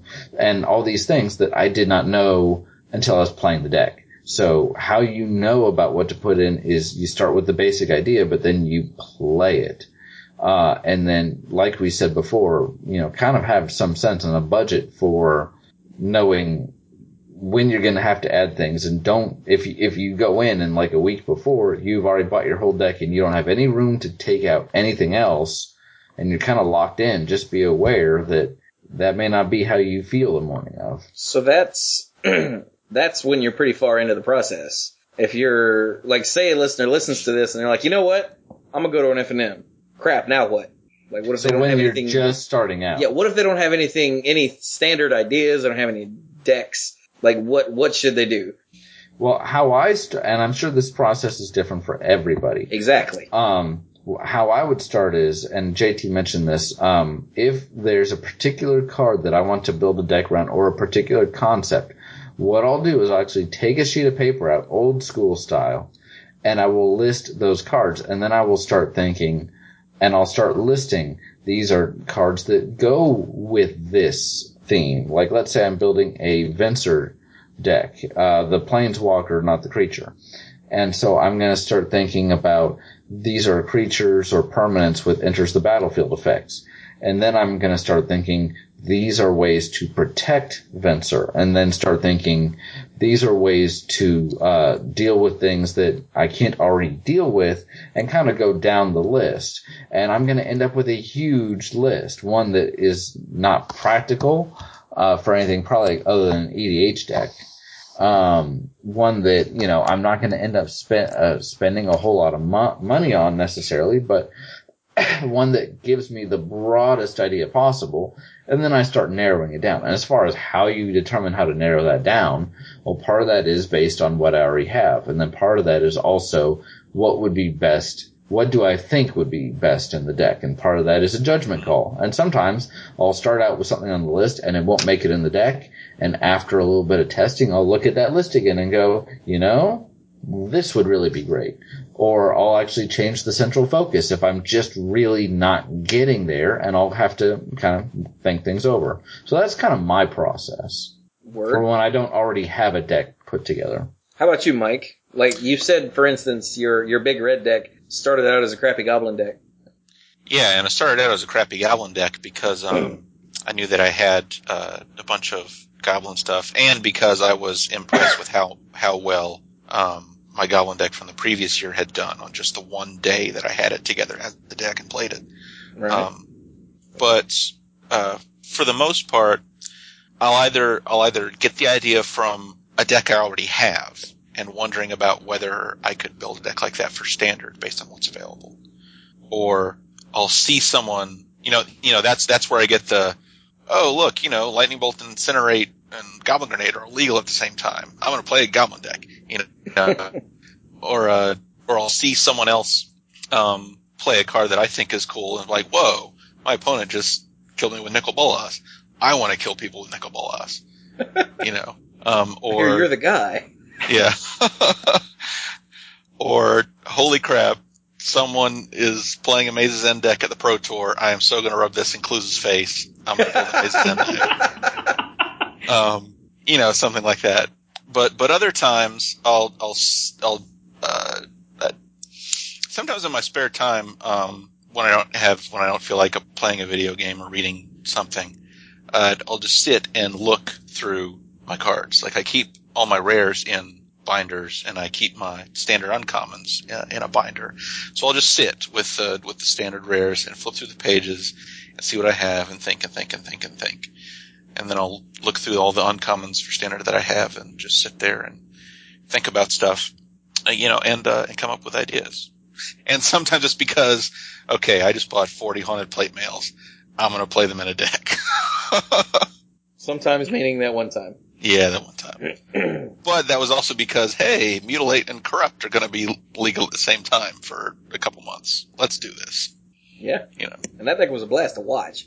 it was so fun. It was so much more fun than it was successful. And that's a key. See, that's a win for Mike. Yeah. Because, as we keep saying, everyone plays for different reasons. So, yeah, there's a big difference. At the end of a losing game, there's a huge difference between the, oh man, I lost, and the, this deck blows. So, like for instance, that was the Steel Necro deck, right? Yes. And I remember the genesis of that deck came from, Mutilate, and what was the other one? Corrupt. Yeah, Mutilate and Corrupt are both legal in Standard. Holy crap, let's make something. Now, did you go from there back to the old, Steel Necro Well, I had concept? already wondered whether it would be possible. Once I saw Haunted Plate Mail, I already had that idea stuck in my head. But then when I realized that I could still be playing it alongside Mutilate for a little while, that's when the gears really started turning. Okay, so Steel Necro is the name of an old deck from, like a million years ago. Real long time ago. You know, back when Ice Age Block and Mirage Block were both legal at the same time. Yeah. And that idea was Necropotence and Steel Golem and whatever. Steel Golem is pretty much the only creature in your deck. For 3 mana, it's a 3/4 artifact creature, and it says you can't cast creature spells. Yeah. So meanwhile, your deck is just full of removal and card draw and Steel Golem. And so he took that idea, that concept, and looked around Standard and built a deck that did the same thing with all the new cards instead of all the old cards. Yeah, for my removal, I had Mutilate. I splashed red so I could play Dreadbore and Magma Quake. And in place of Necro, I played Underworld Connections. Yeah, which is so awesome. That's definitely one way. Like Brian does it his way that he just explained. Yep. Mike does it that way. Like I said, the one time that I built the deck, somebody, I don't even remember where I saw it. Somebody tweeted, "Hey, kamikaze deck." And I'm like, what the hell is a kamikaze deck? So I clicked on it and I read it and I was like, this is great. And I went and built it. So I am the worst kind of net decker. It was someone with one of those weird internet-y nicknames. Like for some reason, I know this was not the internet-y nickname, but for some reason the syllable Scooge sticks out in my head, and that is totally not correct. It was Jesse Smith. What the hell? Smitty. Okay, that is definitely not like Scooge at all. Totally playing a Smitty deck. Wow, it's bad that I forgot it was a Smitty deck. Thank you, Brian. Mm-hmm. That's what I'm here to do. But there's also the net deck approach where you see a deck that you look at it and you're like, wow, that looks like a blast, and I bet it wins. And then you build it, which is basically what I did that time. But that's what a lot of Standard is right now. There's the 3 big decks, Mono Blue. Well, there were the 3 big decks, Mono Blue, Mono Black, and Blue White Control. And then there were all of the others. You know, the Green Red Monstrosity and the Mono Red splashing white and the Mono White splashing red and the Green Colossus thing. Yeah. Yeah, and there were just, and anytime the Black White mid range deck was one that Clues and I really like. And we kept saying, whenever we'd see it in a top 8 list, really, if I was going to play Standard, this would be the type of deck I'd play because this looks awesome. And there is absolutely no shame in that. We tend to not do that because we're casual players and that's just not who we are. Mm-hmm. But it is entirely possible to just go, hey, this deck looks cool and I've got X amount of it, and then you can use all the methods to get the cards that we just talked about. Yeah. Or there's, we were talking about on Monday Night Magic, we were talking about the modern top 8, and several of these decks are, several of these decks are the, old school versions of the deck with some new twists, the twin decks, Splinter Twin, Kiki Jiki, Deceiver, Exarch, and Pestermite. Well, there's always been the blue-red version, because those are the 2 colors you need. There's the blue-white-red version. Yeah, that plays for the Bell Toller guy. Yeah. Not anymore, no. No, it doesn't use a Bell Toller. It uses a Restoration Angel. Yeah, Restoration Angel. And it gives it more removal, Lightning Helix, Path to Exile, that sort of thing. Mm-hmm. And there was another one. There's always been 3 versions of Twin, it seems. Oh, then there's the straight, So there's the blue-red one that's the straight combo. That's all it's trying to do is get the combo off. Then there's more of a blue-red control version that has the combo in it. Then there's this white-blue-red one that has the different removal and the Restoration Angel. And then Patrick Diekman brought a Tarmo twin, which is a twin deck that instead of white, it has green. So he can now have the combo and the control elements and freaking Tarmogoyf, because why not? Because why not? And Death Ray Shaman and Scavenging Ooze. Well, except Death Ray Shaman's banned now. Oh. Yeah. I'm dumb. You're dumb. And Scavenging Ooze is in the deck, too. Yeah. And if you read the report, the interviews they did with him is basically just, I just want a Tarmogoyf to, in case the combo doesn't go off, and he could sideboard out the combo, which is something that most of those decks... Most of them do, yeah. I think he did sideboard it out during one of the matches in the semifinals. Oh, yeah. Most of the time, the combo does actually get sided out, because we had Doug Lynn on Monday Night Magic, and he explained that the combo is there, like, the combo is in the deck to keep your opponent in check. Yeah. I use the example, you can have Peyton Manning that can throw bombs down the field all day, but you have to have a running back who's going to keep the defense honest. Yeah. So you've got to have the guy who's on the ground trying to punch through, so they have to divert some of their attention to stopping the run so that Peyton Manning can be free to throw the ball. And that's what the twin deck does. The combo is there to keep your opponent honest, and they have to be aware that you can just win. And I win. So they have to always, keep an eye out for that, and you can do other stuff. Right. As long as the threat of I'm going to win. And even if your opponent has a strong feeling that you've sided out the combo, they can't just not side in for it, because then they're going to look so stupid if you didn't side it out. Yeah. Exactly. But I mean, I got off the topic here, but the whole point is they took a shell of a deck that works, the blue-red twin, and they added something new. Mm-hmm. The Blue Moon deck that made so much. Oh my god. That was amazing. That was awesome. Yeah. This mono blue, mostly mono blue. For the win. It splashes red for Blood Moon and Lightning Bolt. Yeah. Which was totally a metagame call. Yeah. And it's amazing. But it's essentially a blue control deck that has Blood Moon in it to Blood Moon, for those that don't know, is an enchantment that turns all non-basic lands into basic mountains. Yeah, it's great. And in Modern, which is all non-basic lands, a single Blood Moon can just win you the game while your opponent goes, draw go. Yeah, I can't play things, go.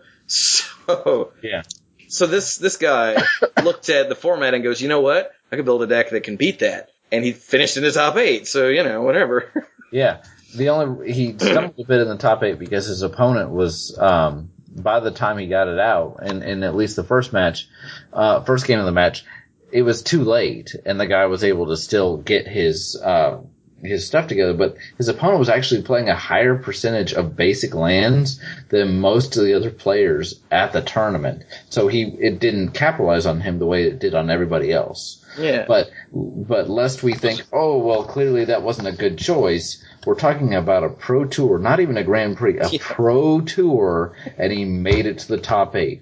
Not finishing first is not a detriment. But I'm sure. So you're not a big stupid failure if you just place, 7th or 8th instead of winning the whole thing. Oh darn. Yeah. But again, like I said, we got off topic, but the whole point is here, there are so many ways to come up with a deck. You can just find a deck you like and build it. You can find a deck you like and tweak it for yourself. I know Brian has done that in the past. Oh yeah. He's like, hey, this looks really cool, but I'm gonna do this instead, and he puts the Brian in it. Taking a Callblade deck to a tournament where it splashed black for some removal and Phyrexian Crusader, because there's nothing better than a Phyrexian Crusader holding a sort of feast and famine. Yeah, there are a few things promise better. You. Yeah.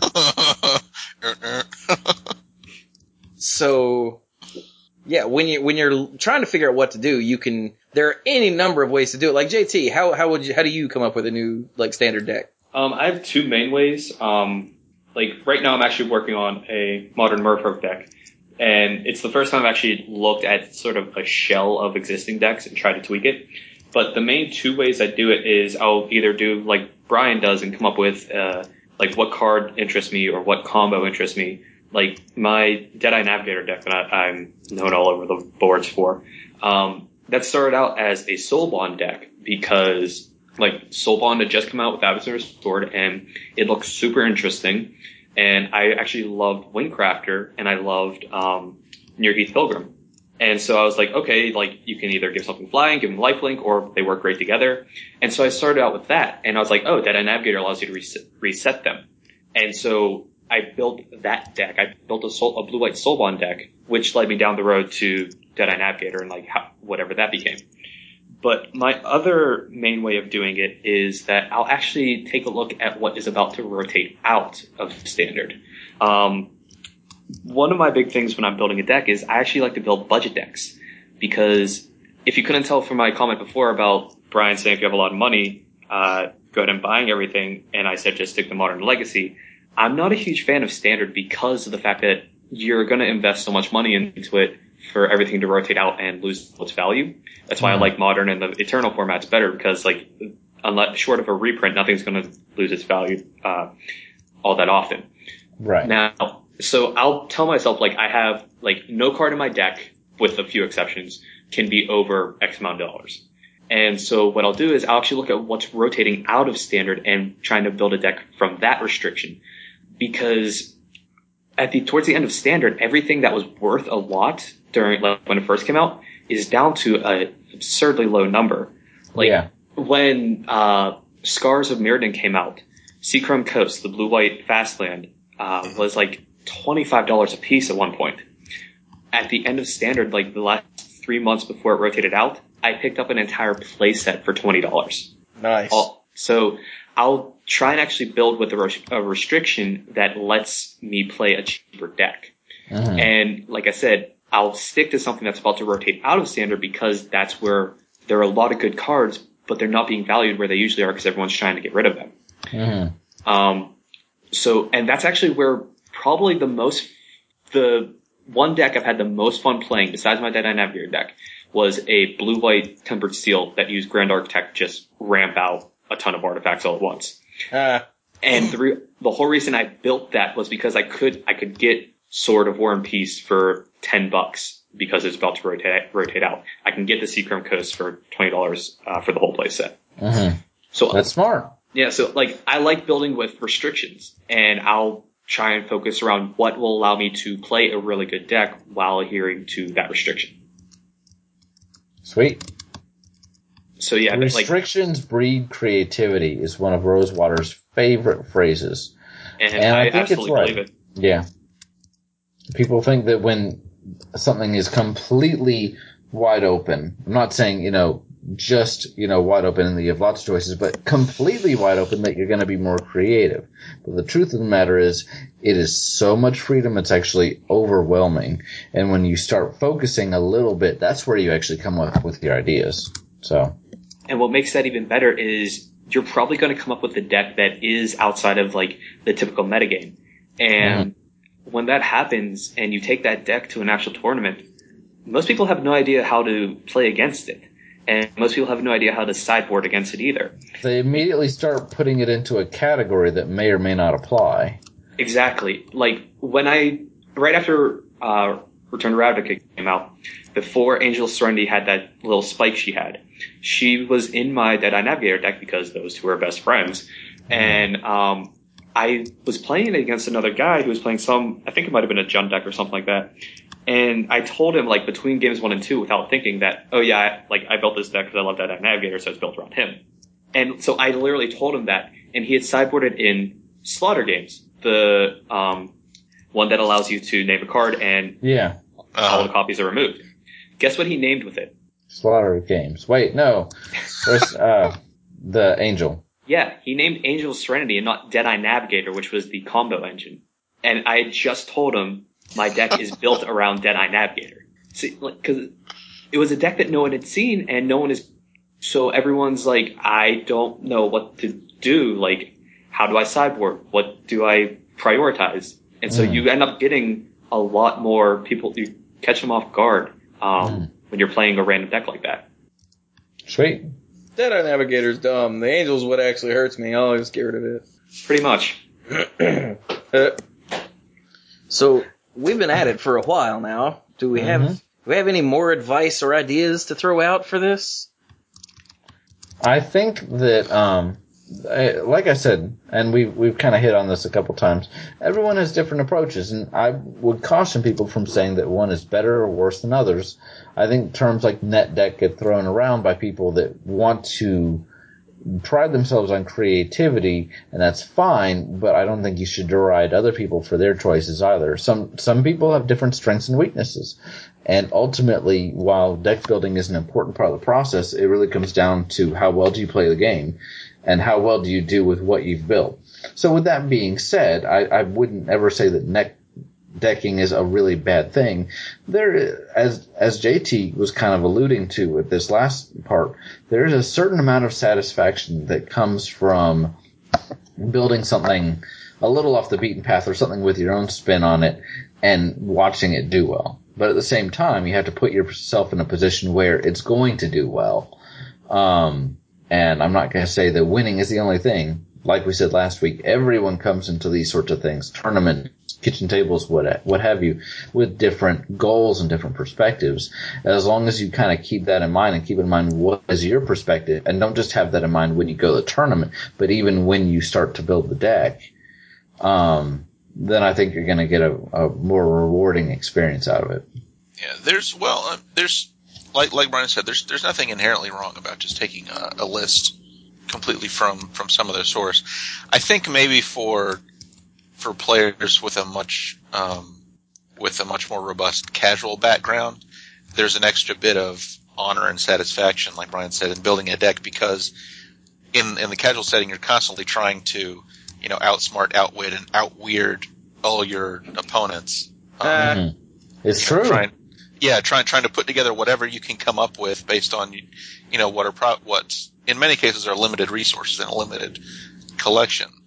But and some people do get kind of snobby about others who net deck and look down on them for it. But there's nothing really wrong. Which, in our younger years, we were really bad about that. Yeah, we were. No. Well, I think every player can be from time to time. I just think it's a matter of understanding, accepting other players and their choices as far as what they want to play.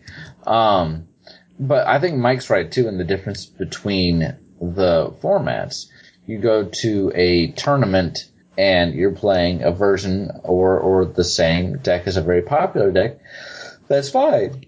I mean, if I'm playing against it, I should be preparing for it. Even if it's not my favorite matchup, I have to at least expect it. But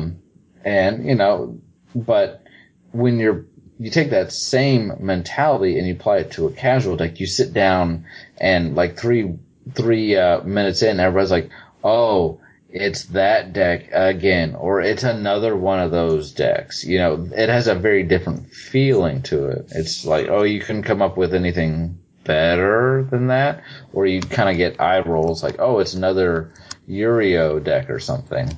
So the background there is very important. Crap, I just lost my train of thought. Okay, so I'm actually the type that I would always say that, I hate net decking. But the thing is, I don't hate the people that net deck. I'm the type of person, like Brian said, I do get that satisfaction from having my own deck, something that I built.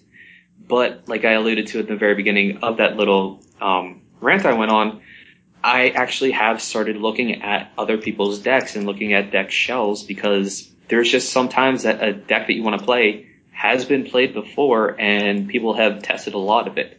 And so you get some good ideas from their shell. You can still tweak those and put your own spin on it, but it's sometimes you have to be open to other ideas of what your deck can do. Mm-hmm. Which is like when let's keep going. Sorry.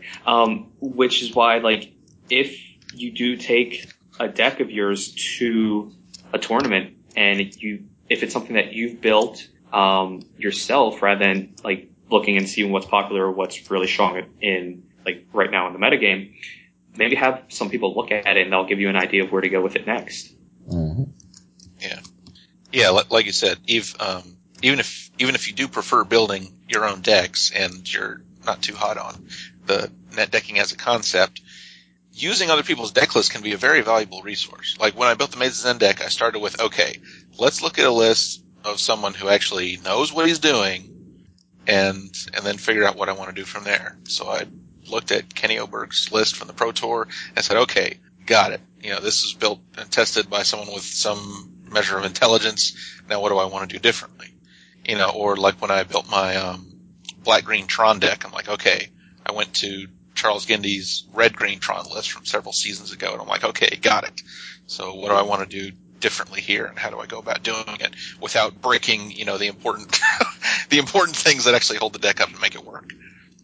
And that takes a fair amount of learning in and of itself. Especially when it comes to trying to figure out how to unbreak something that you broke without realizing you did it at first. Because sometimes you look at a list and you're like, oh, why doesn't this have this obvious card that clearly should be in here as a 4 of? And then you take out something else that you're like, I don't get why this is here. And you start playing and you're like, oh. Yeah, you're like, why does the land base suck so much? I took that card the mana base. Don't like, ever. Why am I never throwing my threats? I'm like, because the threat base in this deck is specifically made to work with these drawn filter effect. Got it. Yeah. Got it. Yeah. I don't know if we touched on this last week, but when you're building your deck, you can skimp on some things. What things is entirely dependent on what you're building. Don't ever skimp on the mana base. Ever. I promise. I don't care if it's a mono blue deck or a 4-color good stuff. And obviously some are more requiring of a good mana base than others. But even like a mono deck, if you're playing a monocolor deck, you probably should be playing a Mutavault. Why? Because Mutavault is such a good card. Because it's a creature that does have sorcery speed removal, that also takes up a land slot and produces mana. These are why it's good. And if you're only running one color, you'd really have to try and explain to me why you shouldn't be running it. But it's expensive. So maybe I should skip on it. Maybe I should get this other thing that's really important for the deck. Maybe. But every other card that you're putting in instead is not a Mutavault. So you have to justify that. And when it comes to multi-lands, if you have to make substitutions in the main deck before you try to make, dodgy substitutions in the mana base. Because if you have that solid mana base, you'll at least be able to play the stuff that you have in the main deck. Yeah. As opposed to, constantly fighting to play the good main deck cards that you had because your mana base just can't do it. You can have the best cards in the world in your hand, and if you can't cast any of them, you're gonna lose to that turn 1 Elvish Mystic that, had no backup plan. You're just gonna lose if you can't cast your spells. That's just how Magic works. And there are other places where something looks like it doesn't make sense. So again, going back to the modern top 8 here, the Affinity deck that made top 8, and I'll call it Affinity because there's one card that actually has Affinity in the deck. What? Thoughtcast. There's actually an Affinity card in it, so I'm gonna call it crap.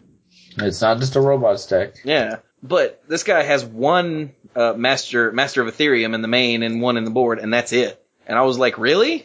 And Doug explained that Etched Champion has become more and more of the go-to card for the metagame in Modern is because it's really hard to kill. And Master of Ethereum, to my casual mindset, it pumps all my dudes. It pumps all my dudes. But all your dudes don't matter as much as one guy that they just can't deal with. So at the 3-drop slot, they've started moving out of Master of Ethereum into Etched Champion. And that is, you've got to be deep in the metagame to know that stuff. I was like, why would you not play Master of Ethereum, idiot? It pumps all your dudes. All of them! He read this card, right? So, that actually is getting back to the deck show. If you're looking at someone else's deck list and that you see something that looks odd to you, maybe take a second and think about why it is that way. If there is just a random what if you're aren't there more copies of it? What else in the deck is synergizing with it? What else in the deck is it compensating for? I agree. So if we covered this pretty well, I think, you think? It seems like it. If anybody Pretty well. thinks we missed There's always more to talk about. Yeah, if anybody thinks we missed something or has anything else, let us know. Send us an email. Post When I say let us know, so I mean, everybody can see. Yeah, hit the forums or send us an email. I appreciate tweets, but those are ephemeral. If you tweet at me now, I will never see it again. We got some pretty encouraging, we got some pretty nice emails from people who said that even just listening to the last episode, they got encouraged to go out and try more, either try more or try their first sanctioned competitive event. Which is awesome. Yeah. Who, hang on, it's right here. No, it's not. Okay, I don't remember who sent that. I don't have my email open right now. I don't feel like opening it up. But yeah. Clearly this means a lot to us. Hey, but what? I'm just kidding. I kind of agree with Mike. They know how we are. Yeah. There was at least one forum post where they were like, yeah. So, awesome. Yeah. So, I guess with that, like I said, if you think of anything else that we missed or you have any other questions, by all means, throw it at us, and we will try to hit it in the next episode. But for now, I think that's enough. Scott made chili. So I already ate dinner, but I'm going to have a little bit of chili, because Scott made chili. So, I think with that, we should kill it. So, do we have any final thoughts, Mike? Final thoughts.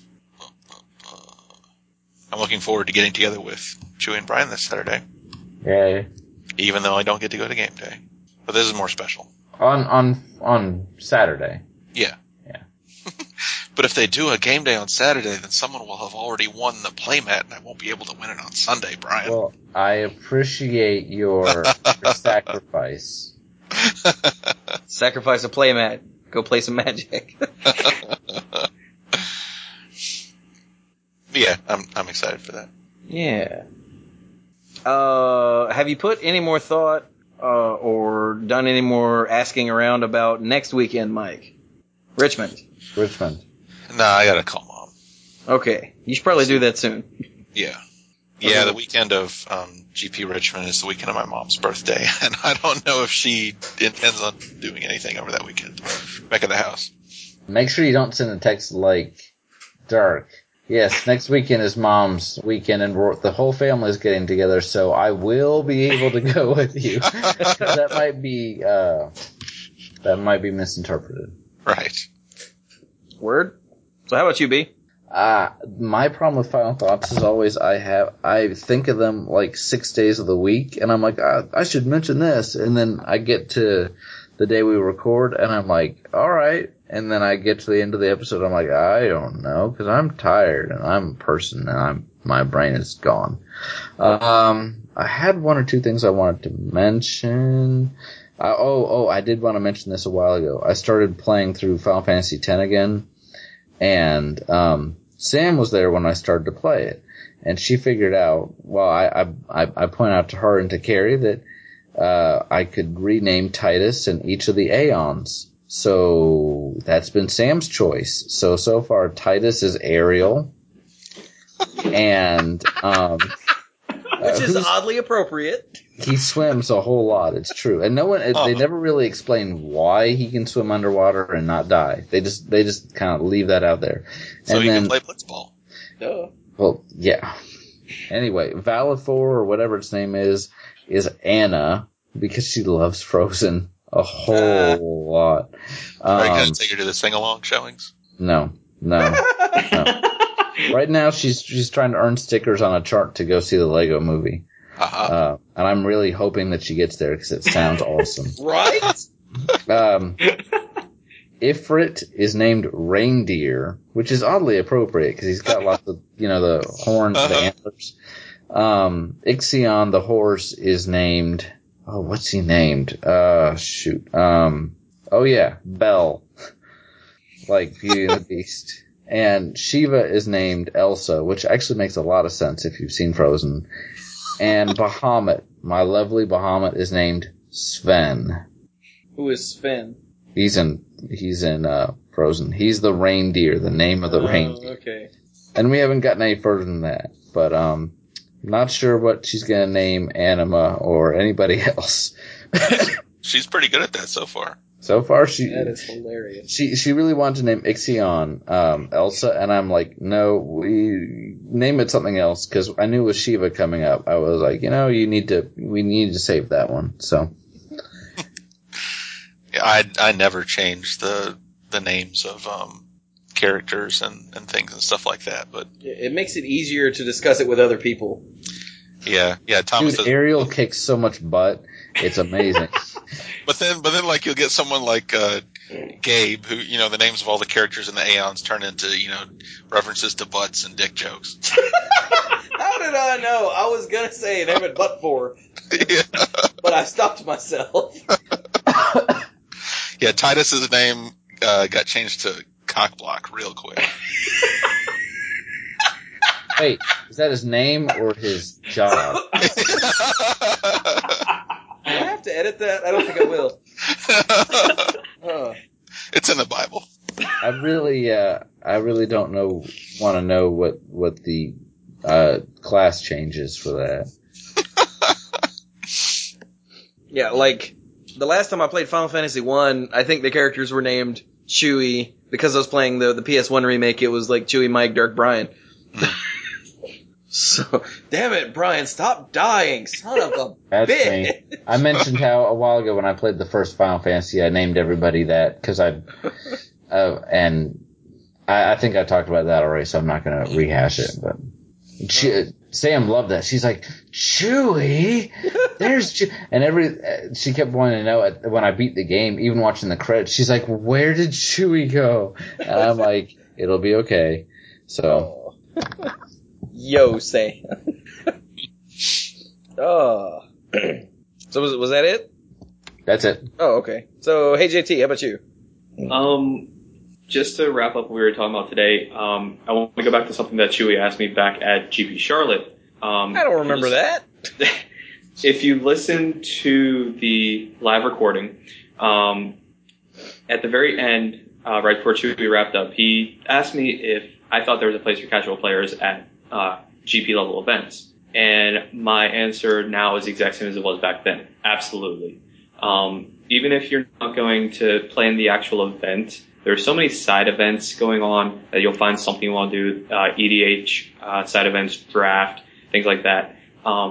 There's a ton of people around just to meet and hang out with, do some trades, play casual games with. There's so many vendors around that you can pimp out any of the decks that you want to do. Like, I know I got a ton of foils for the one EDH deck I have that I try to foil out, things like that. So absolutely, like, go out and give it a try, and hopefully you can work on actually playing in them as well. But other than that, I don't really have anything. Except thanks for having me on again. I'm just probably going to go play Bravely Default now because that game is really addicting. Still just the demo? Yeah, still just a demo, but there's so much to do in it just for being a demo. Nice. Yeah, I said this after GP Charleston, and then I said it many more times after Charlotte. Just go to a GP. If there's one nearby, especially if there's one that's close enough to just drive to and hang out for a day, holy crap, you have no excuse to not go. They go, I got a wedding that weekend. Well, that's fine, I guess. But the GP experience is a thing that exists. And everyone should experience it. Invariably, there's like the EDH corner where there's just people sitting around playing Commander. Like, these tables are ours, and we're gonna play here, and when there's a side event that comes on and needs these tables, damn it, we'll move, and now these tables are ours. And you could just roll up and, hey man, can I get on the next game? And chances are, unless it's us, then yeah, you can. No, you can play with us, it's cool. I probably won't be playing because I'm busy, but, everyone else will be, and they'll be fussing at me for not playing. Yeah, Chewie doesn't play at these events, he works. Yeah. He'll probably shove a recorder in your face and ask you a few questions. Yeah, possibly 3. And that brings me to my next thing. It's entirely possible that I'll be going to GP Richmond. The problem is, that's next weekend, and I have no idea. So it's, what are those dates? The 7th, 8th, and 9th. Yeah, 7, 8, 9. Mm-hmm. I've already taken Friday and Monday off of work. Or I put in for it. They didn't tell me yet, but screw them, I'm taking it anyway because I'm gonna quit soon. But I've taken Friday and Monday off so that I can be there Friday and then so I can recover Monday. Because like Mike said, I'm gonna be working if I go. I'm gonna have the recorder and lots of batteries and be asking everybody dumb questions. So, yeah. But if anyone else is thinking of going to GP Richmond, by all means do, and by all means find me while you're there. Mike might go, possibly, maybe. I've spoken to a lot of the random community people. Clues will be there. Clues is on staff. And if you're not going to go to GP Richmond, then you should totally go to the Star City Invitational in Charlotte at the end of March. The end of March, that's right. Sometime. Because 28th, 29th, and 30th. There you go. Are those 3 days? Yeah, well, the Invitational is.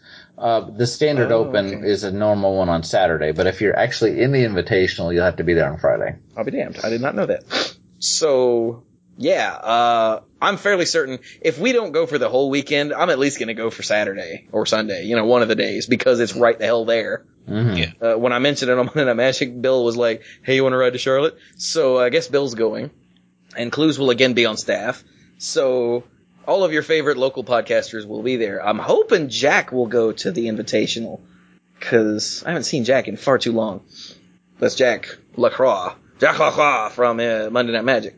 So, yeah. Do you still have all that Canadian chocolate, or did you and Scott eat it? It's actually still here, and Scott's holding it up, actually, as we speak. I don't know if he still wants it. I'm pretty sure that it melted once in Vegas. But anyway. Well, if Jack doesn't want his melty Canadian chocolate, then I'll take it. I've been waiting for you to express some interest in giving up on trying to get it to Jack, so I could say that. That is hilarious. I've actually considered opening it up and just because I'm sure Jack's forgotten about it by now. But anyway, enough of that. So yeah, those are places where I will be in Charlotte at least one day, guaranteed, unless something awful happens. And Richmond, I'm leaning towards it. So yeah, anyone who wants to see me say hi, get asked 3 dumb questions, by all means, please do. So with that, I think we're gonna go. So this has been episode 314 of the Mana Pool. Thank you again, JT, for... So, we were sitting here on a call, me and Mike and Brian, and I was like, hey, JT's on. And I think I had a chat box open with JT already. And I was like, hey, you guys, this was his idea back in the day, because this is like a 2-year-old topic, you think we should bring him on? And they're like, sure. And just as I go to type it, JT pops up with, so I don't really want to ask, but you guys don't need an extra person, do you? I was like, really? Like I said, I'm actually sitting right outside of your apartment, so I actually asked you, or I actually heard you ask them. Oh. So. Timing on that was hilarious. So thank you very much, JT, for adding stuff that we would never have thought of ever. It was my pleasure. And Dirk is sadly still, as Brian said, being eaten by grad school work and stuff. As his last text, Brian said he will try to be back very soon, and I know we all miss him. Although, admittedly, these last 2 weeks, Jack, what's his name? Dirk. Oh God, I'm forgetting his name, the green guy. Wouldn't have had much input anyway, so it was actually fine that he missed these 2 in particular. Because he doesn't care. He didn't want to go to any tournaments. Shut up. So that's good. Our timing is good. But anyway, we're done now. So, this has been, as I said, episode 314 of the Mana Pool Pie. Thank you all very much for listening, and go play some Magic. Hello. Damn it. Wow, that didn't work at all. Okay, starting again. Shut up, Scott. Scott goes, I like the new intro. Okay, here we go. Hello again, and welcome to the Mana Pool. I got it out that time. This is episode